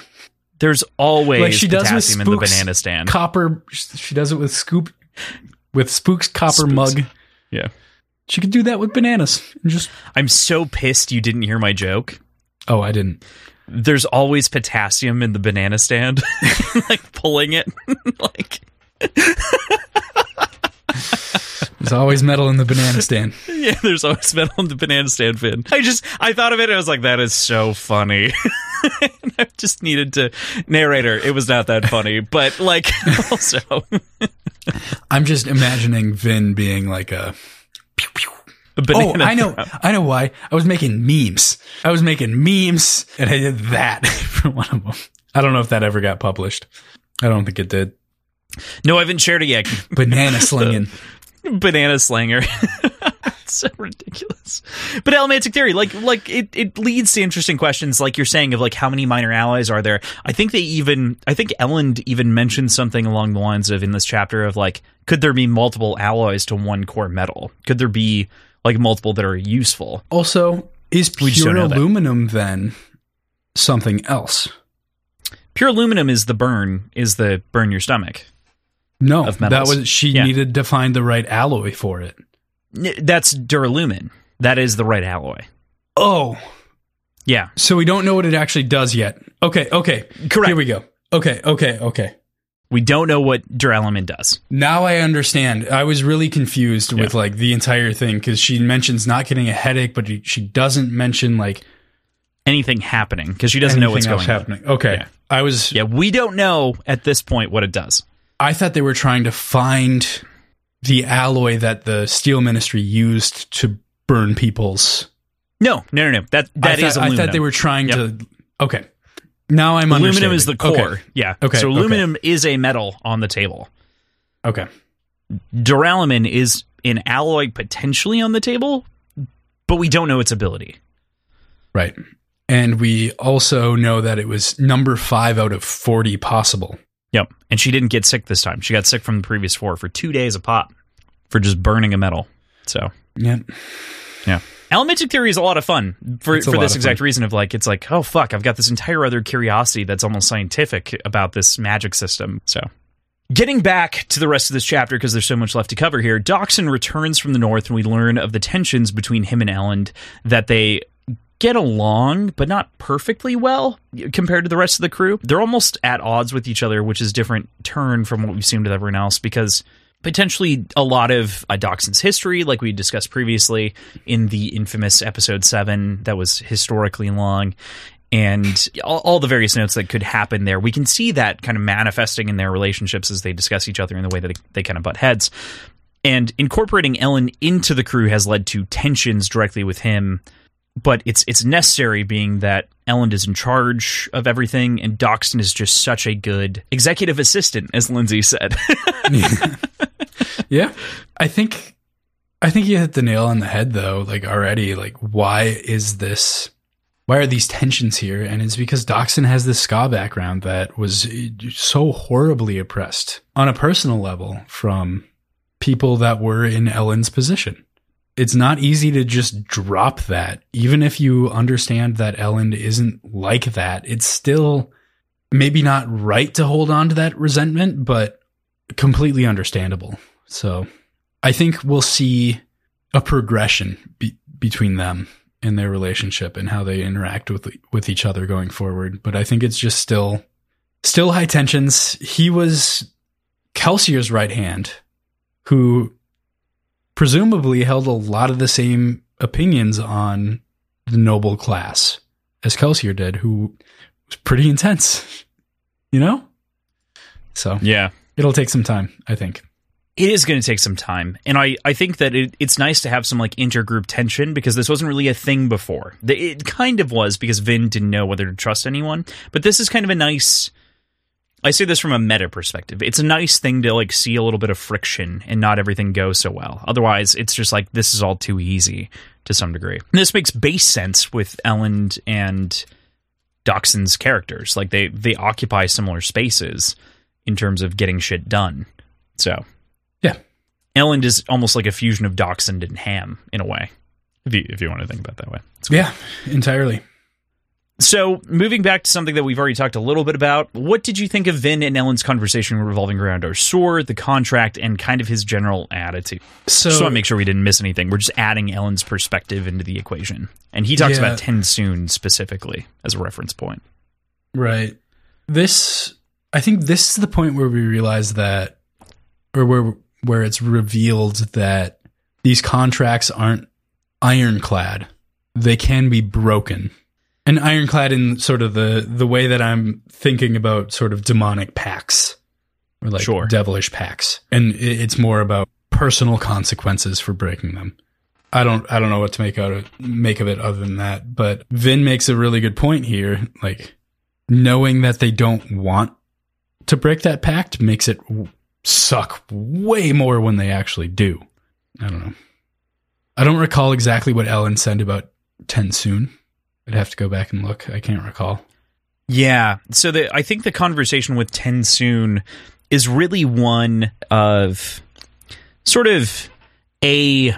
It's just a small note. It's that Elend's experience is really with TenSoon predominantly as like the House Kandra for the Venture House, and it's not much more than I understand what that contract was, and they're comparing the two, and they're like, well, this is a House Kandra, you had him for years, blah blah. He was indebted to the House, so he followed a specific rule set versus Arsur is kind of under this very different rule set, which is an inherited contract from Kelsier, of which he feels indebted more to Kelsier than he does Vin, even though Vin is now the holder of the agreement and contract. So it is an interesting kind of precedent to have and to try to follow. And Kelsier bought that contract too, or paid for it. Yeah, we learned that Kandra at the end of the last book are expensive and paid in ATM, specifically. Yep. Okay. So what does he do with the ATM? Good question. No answer as of yet. What does he do with the ATM, PJ? I don't know. Does he use that for the shape-shifting? Maybe. Elend, Vin, and this new empire are all clouded by the legacy of Kelsier, which we've talked about a couple of times, and the imprint that he's left on society. It's so clear throughout this chapter between Elend's reflections, the people in the street addressing Vin as Lady Air, and all of the rest. The Kelsier is stamped all over this fucking part so far. Yeah. Obviously, the title of the thing is Heir of the Survivor. So, like, this is, as I said, it's better, I think, to think of it as Heirs of the Survivor, not Heir, but... Right. But, I mean, I don't really see how it would be possible to not have his influence everywhere. Yeah.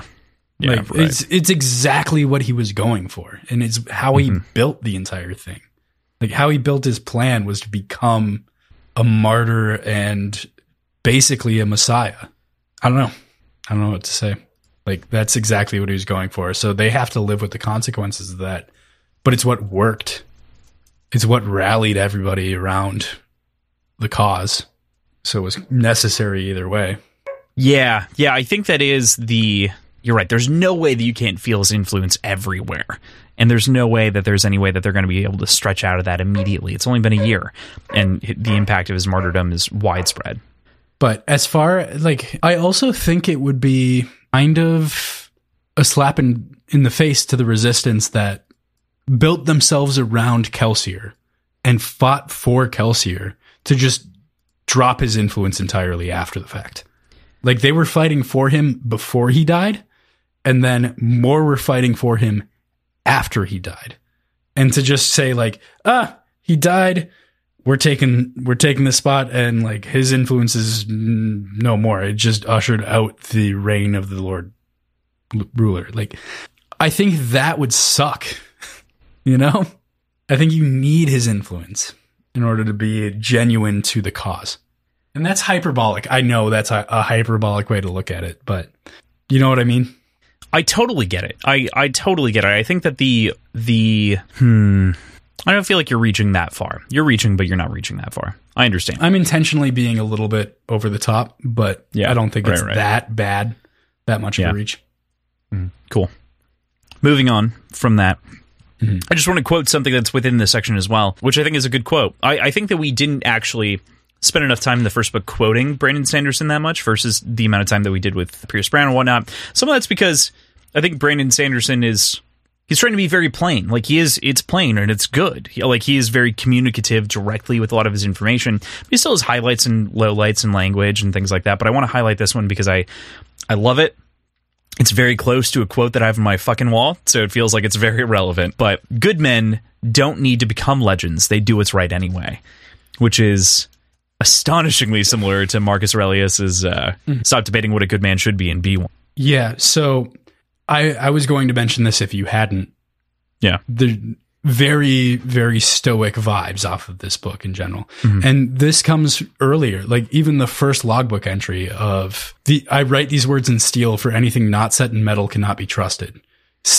Even that gives that sort of vibe, not necessarily to the same like explicit extent, but it feels stoic in nature.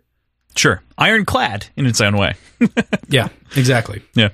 It sort of evokes the idea of outwardly being exactly who you are. Right. Be permanent. Yeah, and especially that first phrase, you're right. That is very much like your impact is permanent and kind of solidifying yourself in something is important. That's a good read on that. I think that this book, ultimately, I think that you've read and kind of predicted well as far as what we've seen, it kind of being like a political intrigue. There's definitely a lot of that inside of this so far, in addition to some like questions and some kind of lingering things in the background. But I think that sentiment matches well, and I think that then again, like Brandon Sanderson feels like he has maybe enough underneath him to be a little bit more confident with some of these things, to be a little bit more brazen with statements like this about character and moments and things like this. And I think that's ultimately, I think it's a good thing, and I think that comes out more in this novel than it does in Mistborn. I think you're right. Entirely. Yeah. You mentioned us not quoting Brandon Sanderson as much as we quoted Pierce Brown during like the Red Rising series. I don't know if we quoted Pierce Brown so much as far as like really standout quotes in the first book. True. Similarly, yeah. There were a couple, but not that many. There were a couple, sure. Yeah. In the same way that there were a couple in the previous book. Like, we did call out a handful, but it feels like similarly they're growing as authors. They have similar starting points, similar trajectories. It lines up pretty cleanly and concisely between the two of them. For sure. So, yeah. Makes sense. So, I just want to make sure like that people understand I like Brandon Sanderson's writing. It's just that all of it is so consistent and persistent. It's great.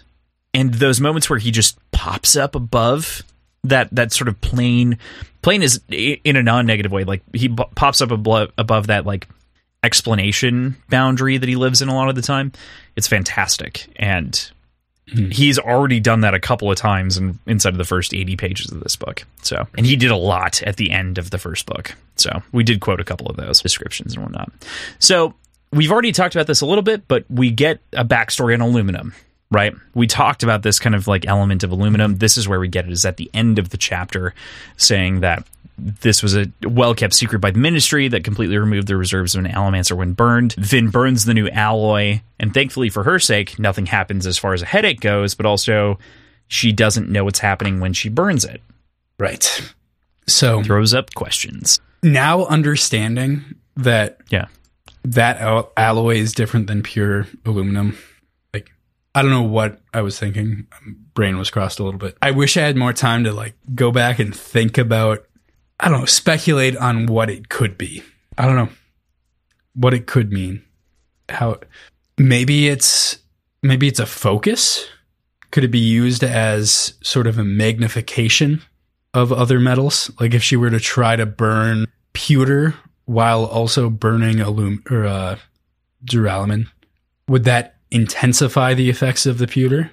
That could, like, I could see that as being an inverse of completely burning. The inverse of getting rid of is strengthen.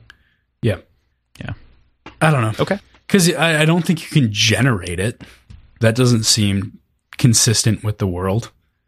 Yeah, generating metals inside of you would be odd.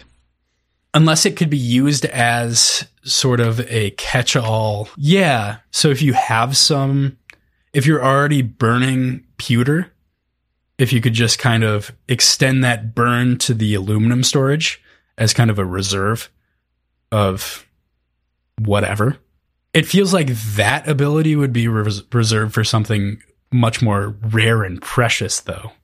Like aluminum's a very common metal. And it feels like that would be discovered early on and would be like well used by Mistborn. I would agree. That would be interesting, but it would also be something that the Lord Ruler might have kept under wraps intentionally, which is kind of what happened with aluminum. So maybe there's a reason for that. Yeah. Cool. Other thoughts on Chapter 5? No, I think that's pretty much everything. Cool. With that, we move into Chapter 6. We start off with the logbook, of course, here. Page 60, which is Alendi posts the well, and kind of the sort of thoughts that he might be violent. I'll read that here. I write this record now, pounding it into a new metal slab, because I am afraid. Afraid for myself, yes, I admit to being human. If Alendi does return from the Well of Ascension, I am certain that my death will be one of his first objectives. He is not an evil man, but he is a ruthless one.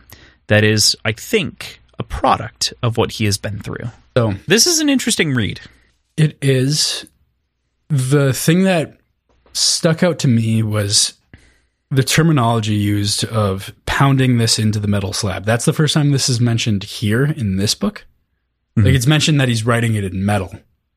But that specific terminology, I feel like, was used in Mistborn from Alendi's perspective, talking about... What's his name? Rashek? No, other guy. Quan. I feel like he mentions Quan striking things into metal slabs and writing in metal during this scene from his perspective in the logbooks in Mistborn. And I might be going crazy, but I feel like that's the case. Because I think we've talked about this. Do you remember that? Yes. I don't think it's as closely related as you think it is. Okay. I'll give you that. Yeah. That's fair. It just evokes that memory. Yeah, it feels like a parallel. So I understand. That makes sense to me. So this is right before he goes into he's already gone into the well, correct? Yep. Has not come out yet. We don't know that yet. This is actually, Alendi is away from this process, or rather, Quan is away from this process. He's not with Alendi while all this is going on. He's not with him.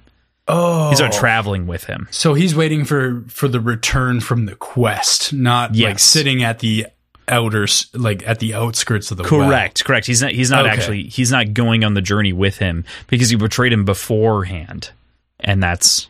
I thought my entire understanding was that he betrayed him during the journey. No. Okay. Well, he may have betrayed him. Okay. He betrayed because Alendi knew about the betrayal right away. Yes. And I felt like he was already on the while road. The journey was going. But Quan was not a part of the party. It was information that was given to them while they were journeying. Okay. Does that make sense? It does. Now I've got to think more. Yeah. Now I've got to reapproach a lot of stuff going forward because I was under the impression that he was like a party member the entire time. No. He's not a party member. He was just the first person to catch on and promote Alendi as the dude, the guy. The dude, the guy.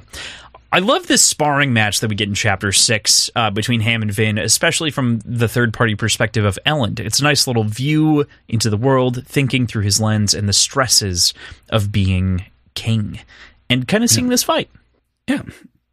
So what I really liked about this perspective in this sparring match was the fact that this allowed, or at least maybe not allowed, but this gave Brandon Sanderson the opportunity to showcase his ability to talk about fight scenes in not a very dry, choreography kind of way, and sort of let it be a little bit more flowery, which is exactly what you would expect from Elend and from any sort of nobleman to like be able to describe the flourishes of the moves as opposed to just the matter of fact like actions being taken. So I thought that was pretty cool. And maybe that's just the perspective, just a function of the perspective that we're in, or if it's growth of Brandon Sanderson as a writer and being able to combine those ways of writing. But I appreciated it either way. I think it's really interesting because it imparts perspective as opposed to the dry perspective, like you're saying. It imparts what Elend understands of Allomancy as opposed to the strict laws and rules of Allomancy. And again, it's just pewter. We're not seeing a whole lot more than just pewter, but it's still interesting because we're given kind of the outside in perspective from someone who's not even a Misting, who doesn't understand how metals work in burn in theory, like only understands in theory, I guess. Yeah. It is a fun little, it's good. Yeah, exactly. Yep. Yeah. And like you said, the flowery language also matches Elend's characteristic. Like that matches his sort of approach to the world. So I get that. And then, Club shows up. The general of Elend's military forces in the middle of this fight, basically while they're conversing and downstairs the duel is kind of going on, or around them the duel is going on. He basically reports that the army isn't doing well considering the seeming impending doom of the invading force knocking at the door. He's much more buddy-buddy with Elend than Dockson was previously, which is nice to see. But we get Clubs. Clubs is back. So, I mean, yeah, he mentioned something along the lines of needing more than a year to train an army entirely. Right. Basically says he doesn't even consider them an army at this point because they haven't been trained properly. Needs more time, which is a pretty reasonable thing to say in a situation and in their, like, in the army's situation. But he is getting pretty buddy-buddy, but at the same time, he's still the gruff old man that we, like, came to know in the first book. Which is something that Spook points out as well. Is like he's still like just my old uncle Clubs. And he like calls him like a grudge. Old. He just is kind of a curmudgeon. Yeah, right. He's older, and I think on top of that, you add in like the way that they described his face is kind of like warped a little bit and like aged, which is an uncommon thing for Ska because we know that they die earlier rather than later. You can kind of see where that comes in as a descriptor versus a lot of other Ska. Like Menace was old at like 45, almost 50, right? So, yeah, that's true. Clubs is similarly aged, but an artisan, which is interesting. So, after placing some bets on Vinnerham and who's going to win the fight, which I think is a lot of fun, Spook also appears with a crazy beard for a brief conversation. And while he's mostly shed his Eastern dialect, he does obviously open up with kind of that signature lingo. He brings back bad news from the West, of course. It does appear that the rumors of the A-Team supply are what is attracting everyone to Luthadel and the Central Dominance in general. Breeze is missing within all of this as well, and not a word of his actions making their way back. They're kind of, it almost sounds like they're afraid that he's dead. Right. First and foremost, love the fact that they're taking bets on this. Like, that is exactly what I would expect from the crew. Yeah. Is to, like, friendly bet. Fuck yeah. Bringing Elend into it, too, is such, like, a heartwarming, like, little, it's like, you're a part of it. And Spook is a welcome sight, even if he does have a really shitty beard. I don't know. It ushers in a very, very fun scene while still kind of giving the weight of the Breeze sort of speculation. Yeah. But we don't linger on that, which I'm okay with right now. Yeah. Don't want to focus on that too much. It's just an interesting note inside of the whole thing. I really like, we mentioned this just a moment ago, but Spook also calls Clubs Uncle Grumbles, which is just like a great little bit, like it's just enough of an insult, but just heartwarming enough. Yeah, exactly. Yeah, it's nice. And we get a sense of why like everyone's drawn here and why Set is Ashweather Set that we talked about earlier, why potentially, why Straff is here to begin with to like come back and claim that there might be other people contending for the throne. So, Vin dispatches Ham in a well-executed flourish, jumping over the man and knocking him over in a tizzy. Nothing crazy, but Ham does request some water afterwards, and the whole ensuing scene is funny and reminiscent of the cruise in the old days. There's just so many different moments of like pulling and pushing and doing fucking shit around the room, pulling the cup, like you'd mentioned earlier, over to give Spook a drink, and some like fun back and forth between like Vin and Spook being cool with each other, which is good, post their sort of near-miss relationship, whatever you want to call it. Yeah. And it seems like Ellen isn't aware of that. Right? No, he's not aware of it at all. Yeah, but we are. We get the dramatic irony. Yeah, exactly. And he's like kind of cluing into it, but not really. I don't know. Mm-hmm. We're in his perspective, and he makes mention of it internally, but kind of in passing. I really appreciated that the fact that we got a little bit more tangible understanding of Pewter and how we're not necessarily understanding. We had all the information we needed to have for this, but the walking us through the application of the fact that these metals have the power is stored in the metal, not the person. So it doesn't matter the size of the person using the metals, they're still going to give the same amount of power. So the fact that Vin is such a small person, she has that ability to like jump super high with Pewter to the point where most people assume that she's using iron or steel or whatever. Which one's which? Fuck. She's pulling, so that's iron, steel pushing. Or pushing. I think they assumed she was iron pushing off the ground. Pushing. To jump. Oh yes, yeah, that is the assumption, but at the same time, it's instead communicated that is actually Pewter because she's only launching a couple of feet and there's no metal. And because she's small, it affects her so much more than it would affect Ham. And this is something that we talked about with Lindsay, right? Is like the benefit of being like a small Pewter user, right? Is like this extra step, this extra like little bit of it's good, super cool. It's definitely something. I appreciate that small bit of perspective where we get like her being so good and proficient at using Pewter and kind of winning this fight, and then in post being like still exhausted, still like beaten down from the fight and like, you know, tired. Not exhausted, it's a little bit much, but you know, she's slinging Gatorade around and like drinks and shit like that, like pouring, you know, basically you can imagine like a post game basically kind of mood going on, you know. We're not taking a Gatorade tub and like dunking it on someone, but you know, picking up the copper and then being like, fuck this, and pouring it into Spook's cup. And I don't know. I just imagine that kind of like fun, friendly attitude, which is what we get from the crew here, you know, in general. Yeah. Yeah. We cut from that warm and fuzzy feeling with the crew to an Orser covered in fur and looking an awful lot like a fucking wolfhound. They take off to end the chapter with a run through the city. I love, he's got like this small rebut here that I just want to bring up. I think it's on page 68. One second here. Give me time. So it's just like this, it's this moment of where he's like repeating himself, right? So like Vin says, "Is that why making this body took you so much longer than you said?"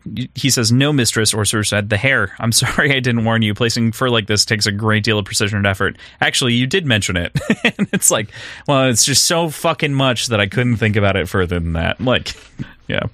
I thought it was fucking hilarious how this scene went. And I also really appreciated the fact that Branderson took the time to explain the mechanics of the Kandra enough to know that like they have a little bit of sort of improvisation that they can do when like imitating somebody's body. It's not a one-to-one thing. They can like maybe fuck with the vocal cords a little bit so he can talk.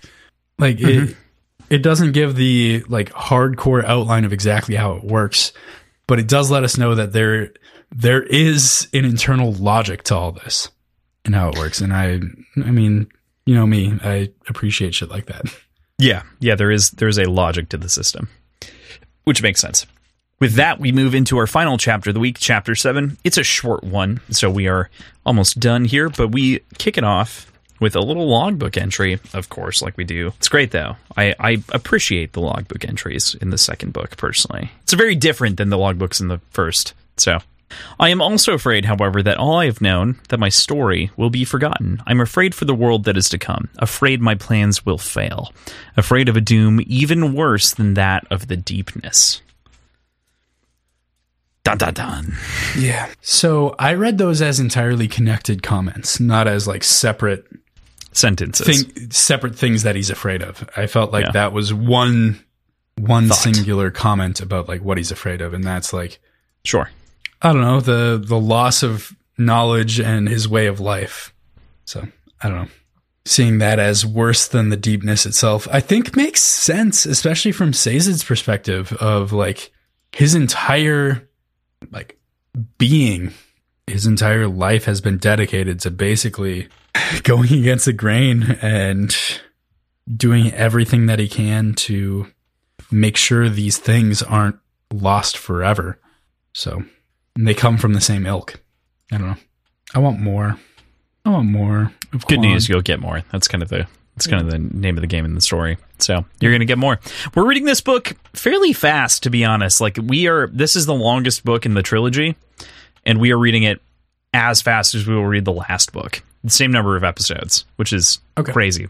So there could be another episode in here, but I decided to just keep it fast because I think it's better for the pacing of the show. But yeah. So get through a lot really quickly. We've got a couple of like this week, we've got a couple of like 75 to 80 page weeks. So, but cover a lot of ground. I think we've done well. We hop back over to Sazed to him fulfilling what he believed would be the place of the Terracemen after the collapse, that of being a teacher. While he does have some students that appreciate him, he feels like he's much more of a bother than anything else. He's kind of invasive into their lives, and it's interesting too that Sazed feels drawn away from his goal as an instructor and towards that of this other investigation. His curiosity seems almost insatiable despite everything that he knows, which is such an interesting place for a character to be caught in, because it leaves this sort of yearning for something more despite a clearly fulfilling profession right there in front of them. Yeah. Like so many people, you know? The way I read it was that like being an instructor and being a teacher is a duty and B, a necessity, because like he has a desire to learn more and a desire to like be curious and just explore in general. But being a teacher is what allows that exploration and that learning to not be in vain. His entire being is preserving, like he's a keeper, and as a keeper he is like keeping all of this information, and the goal would be to spread it and make sure that this information doesn't die with him. So like that's his duty as a person, but that doesn't mean it has to be his dream job, you know? It can be both. He can want to explore and want to learn, but have a compulsion and he needs to teach it, or it doesn't matter. Yeah. Yeah, and I think that fits. Like it's a dichotomy of character, right? Because like you want to absorb more knowledge so that you can share, but at the same time, like he's now in the mode that he should be sharing, and instead he's like, I still want more knowledge. He doesn't want to take the time to share it. Yeah, which is it's so interesting and shitty, but also totally in line with someone who's only taken in knowledge their whole life. Right. He's searching to take in still. That's the nature of the keepers. Like they're preserving and taking in. They're not the ones meant, well, they likely are, and they probably should be, but he's never been trained in the like validation of disseminating information. That's not been his goal. It's been retaining, gaining forever. So, yeah. As he's going about these contemplations, of course, one of the Ska runs up to Sazed, claiming that the Lord Ruler has returned. When Sazed goes to inspect, he finds that it isn't, of course, the Lord Ruler, but a black-robed Steel Inquisitor. Marsh comes with the news. The conventicle of Saren is empty, and that means they must go inspect it. There are documents there. It's a library. There's all kinds of things.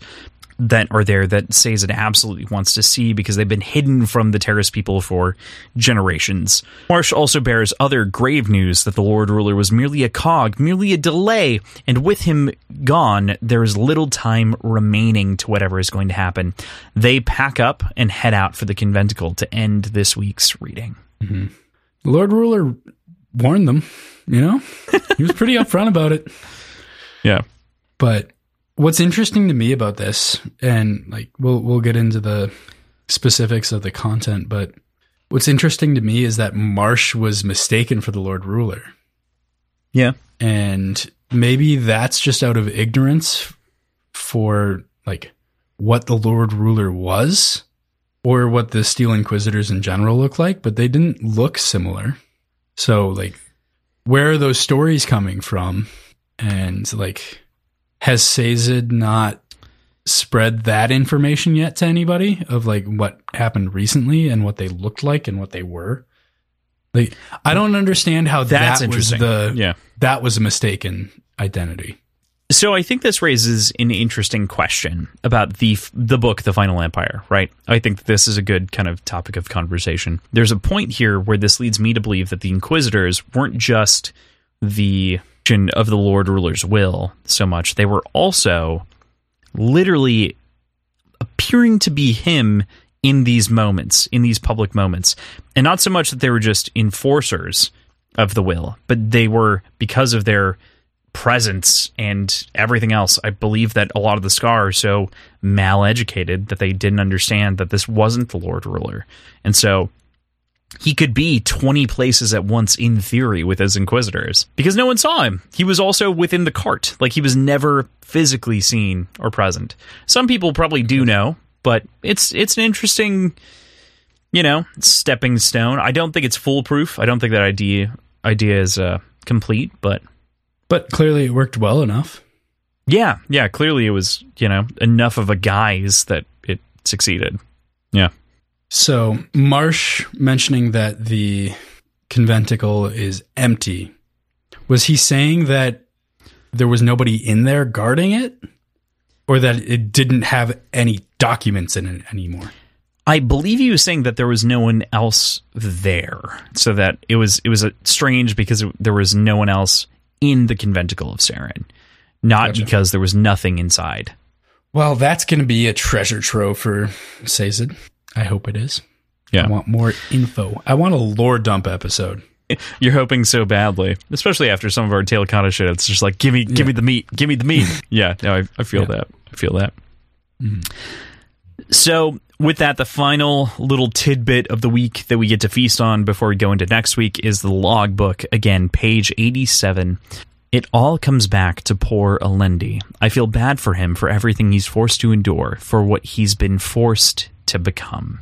This is interesting. It's a very nuanced portrayal from Quan. Yeah, poor guy.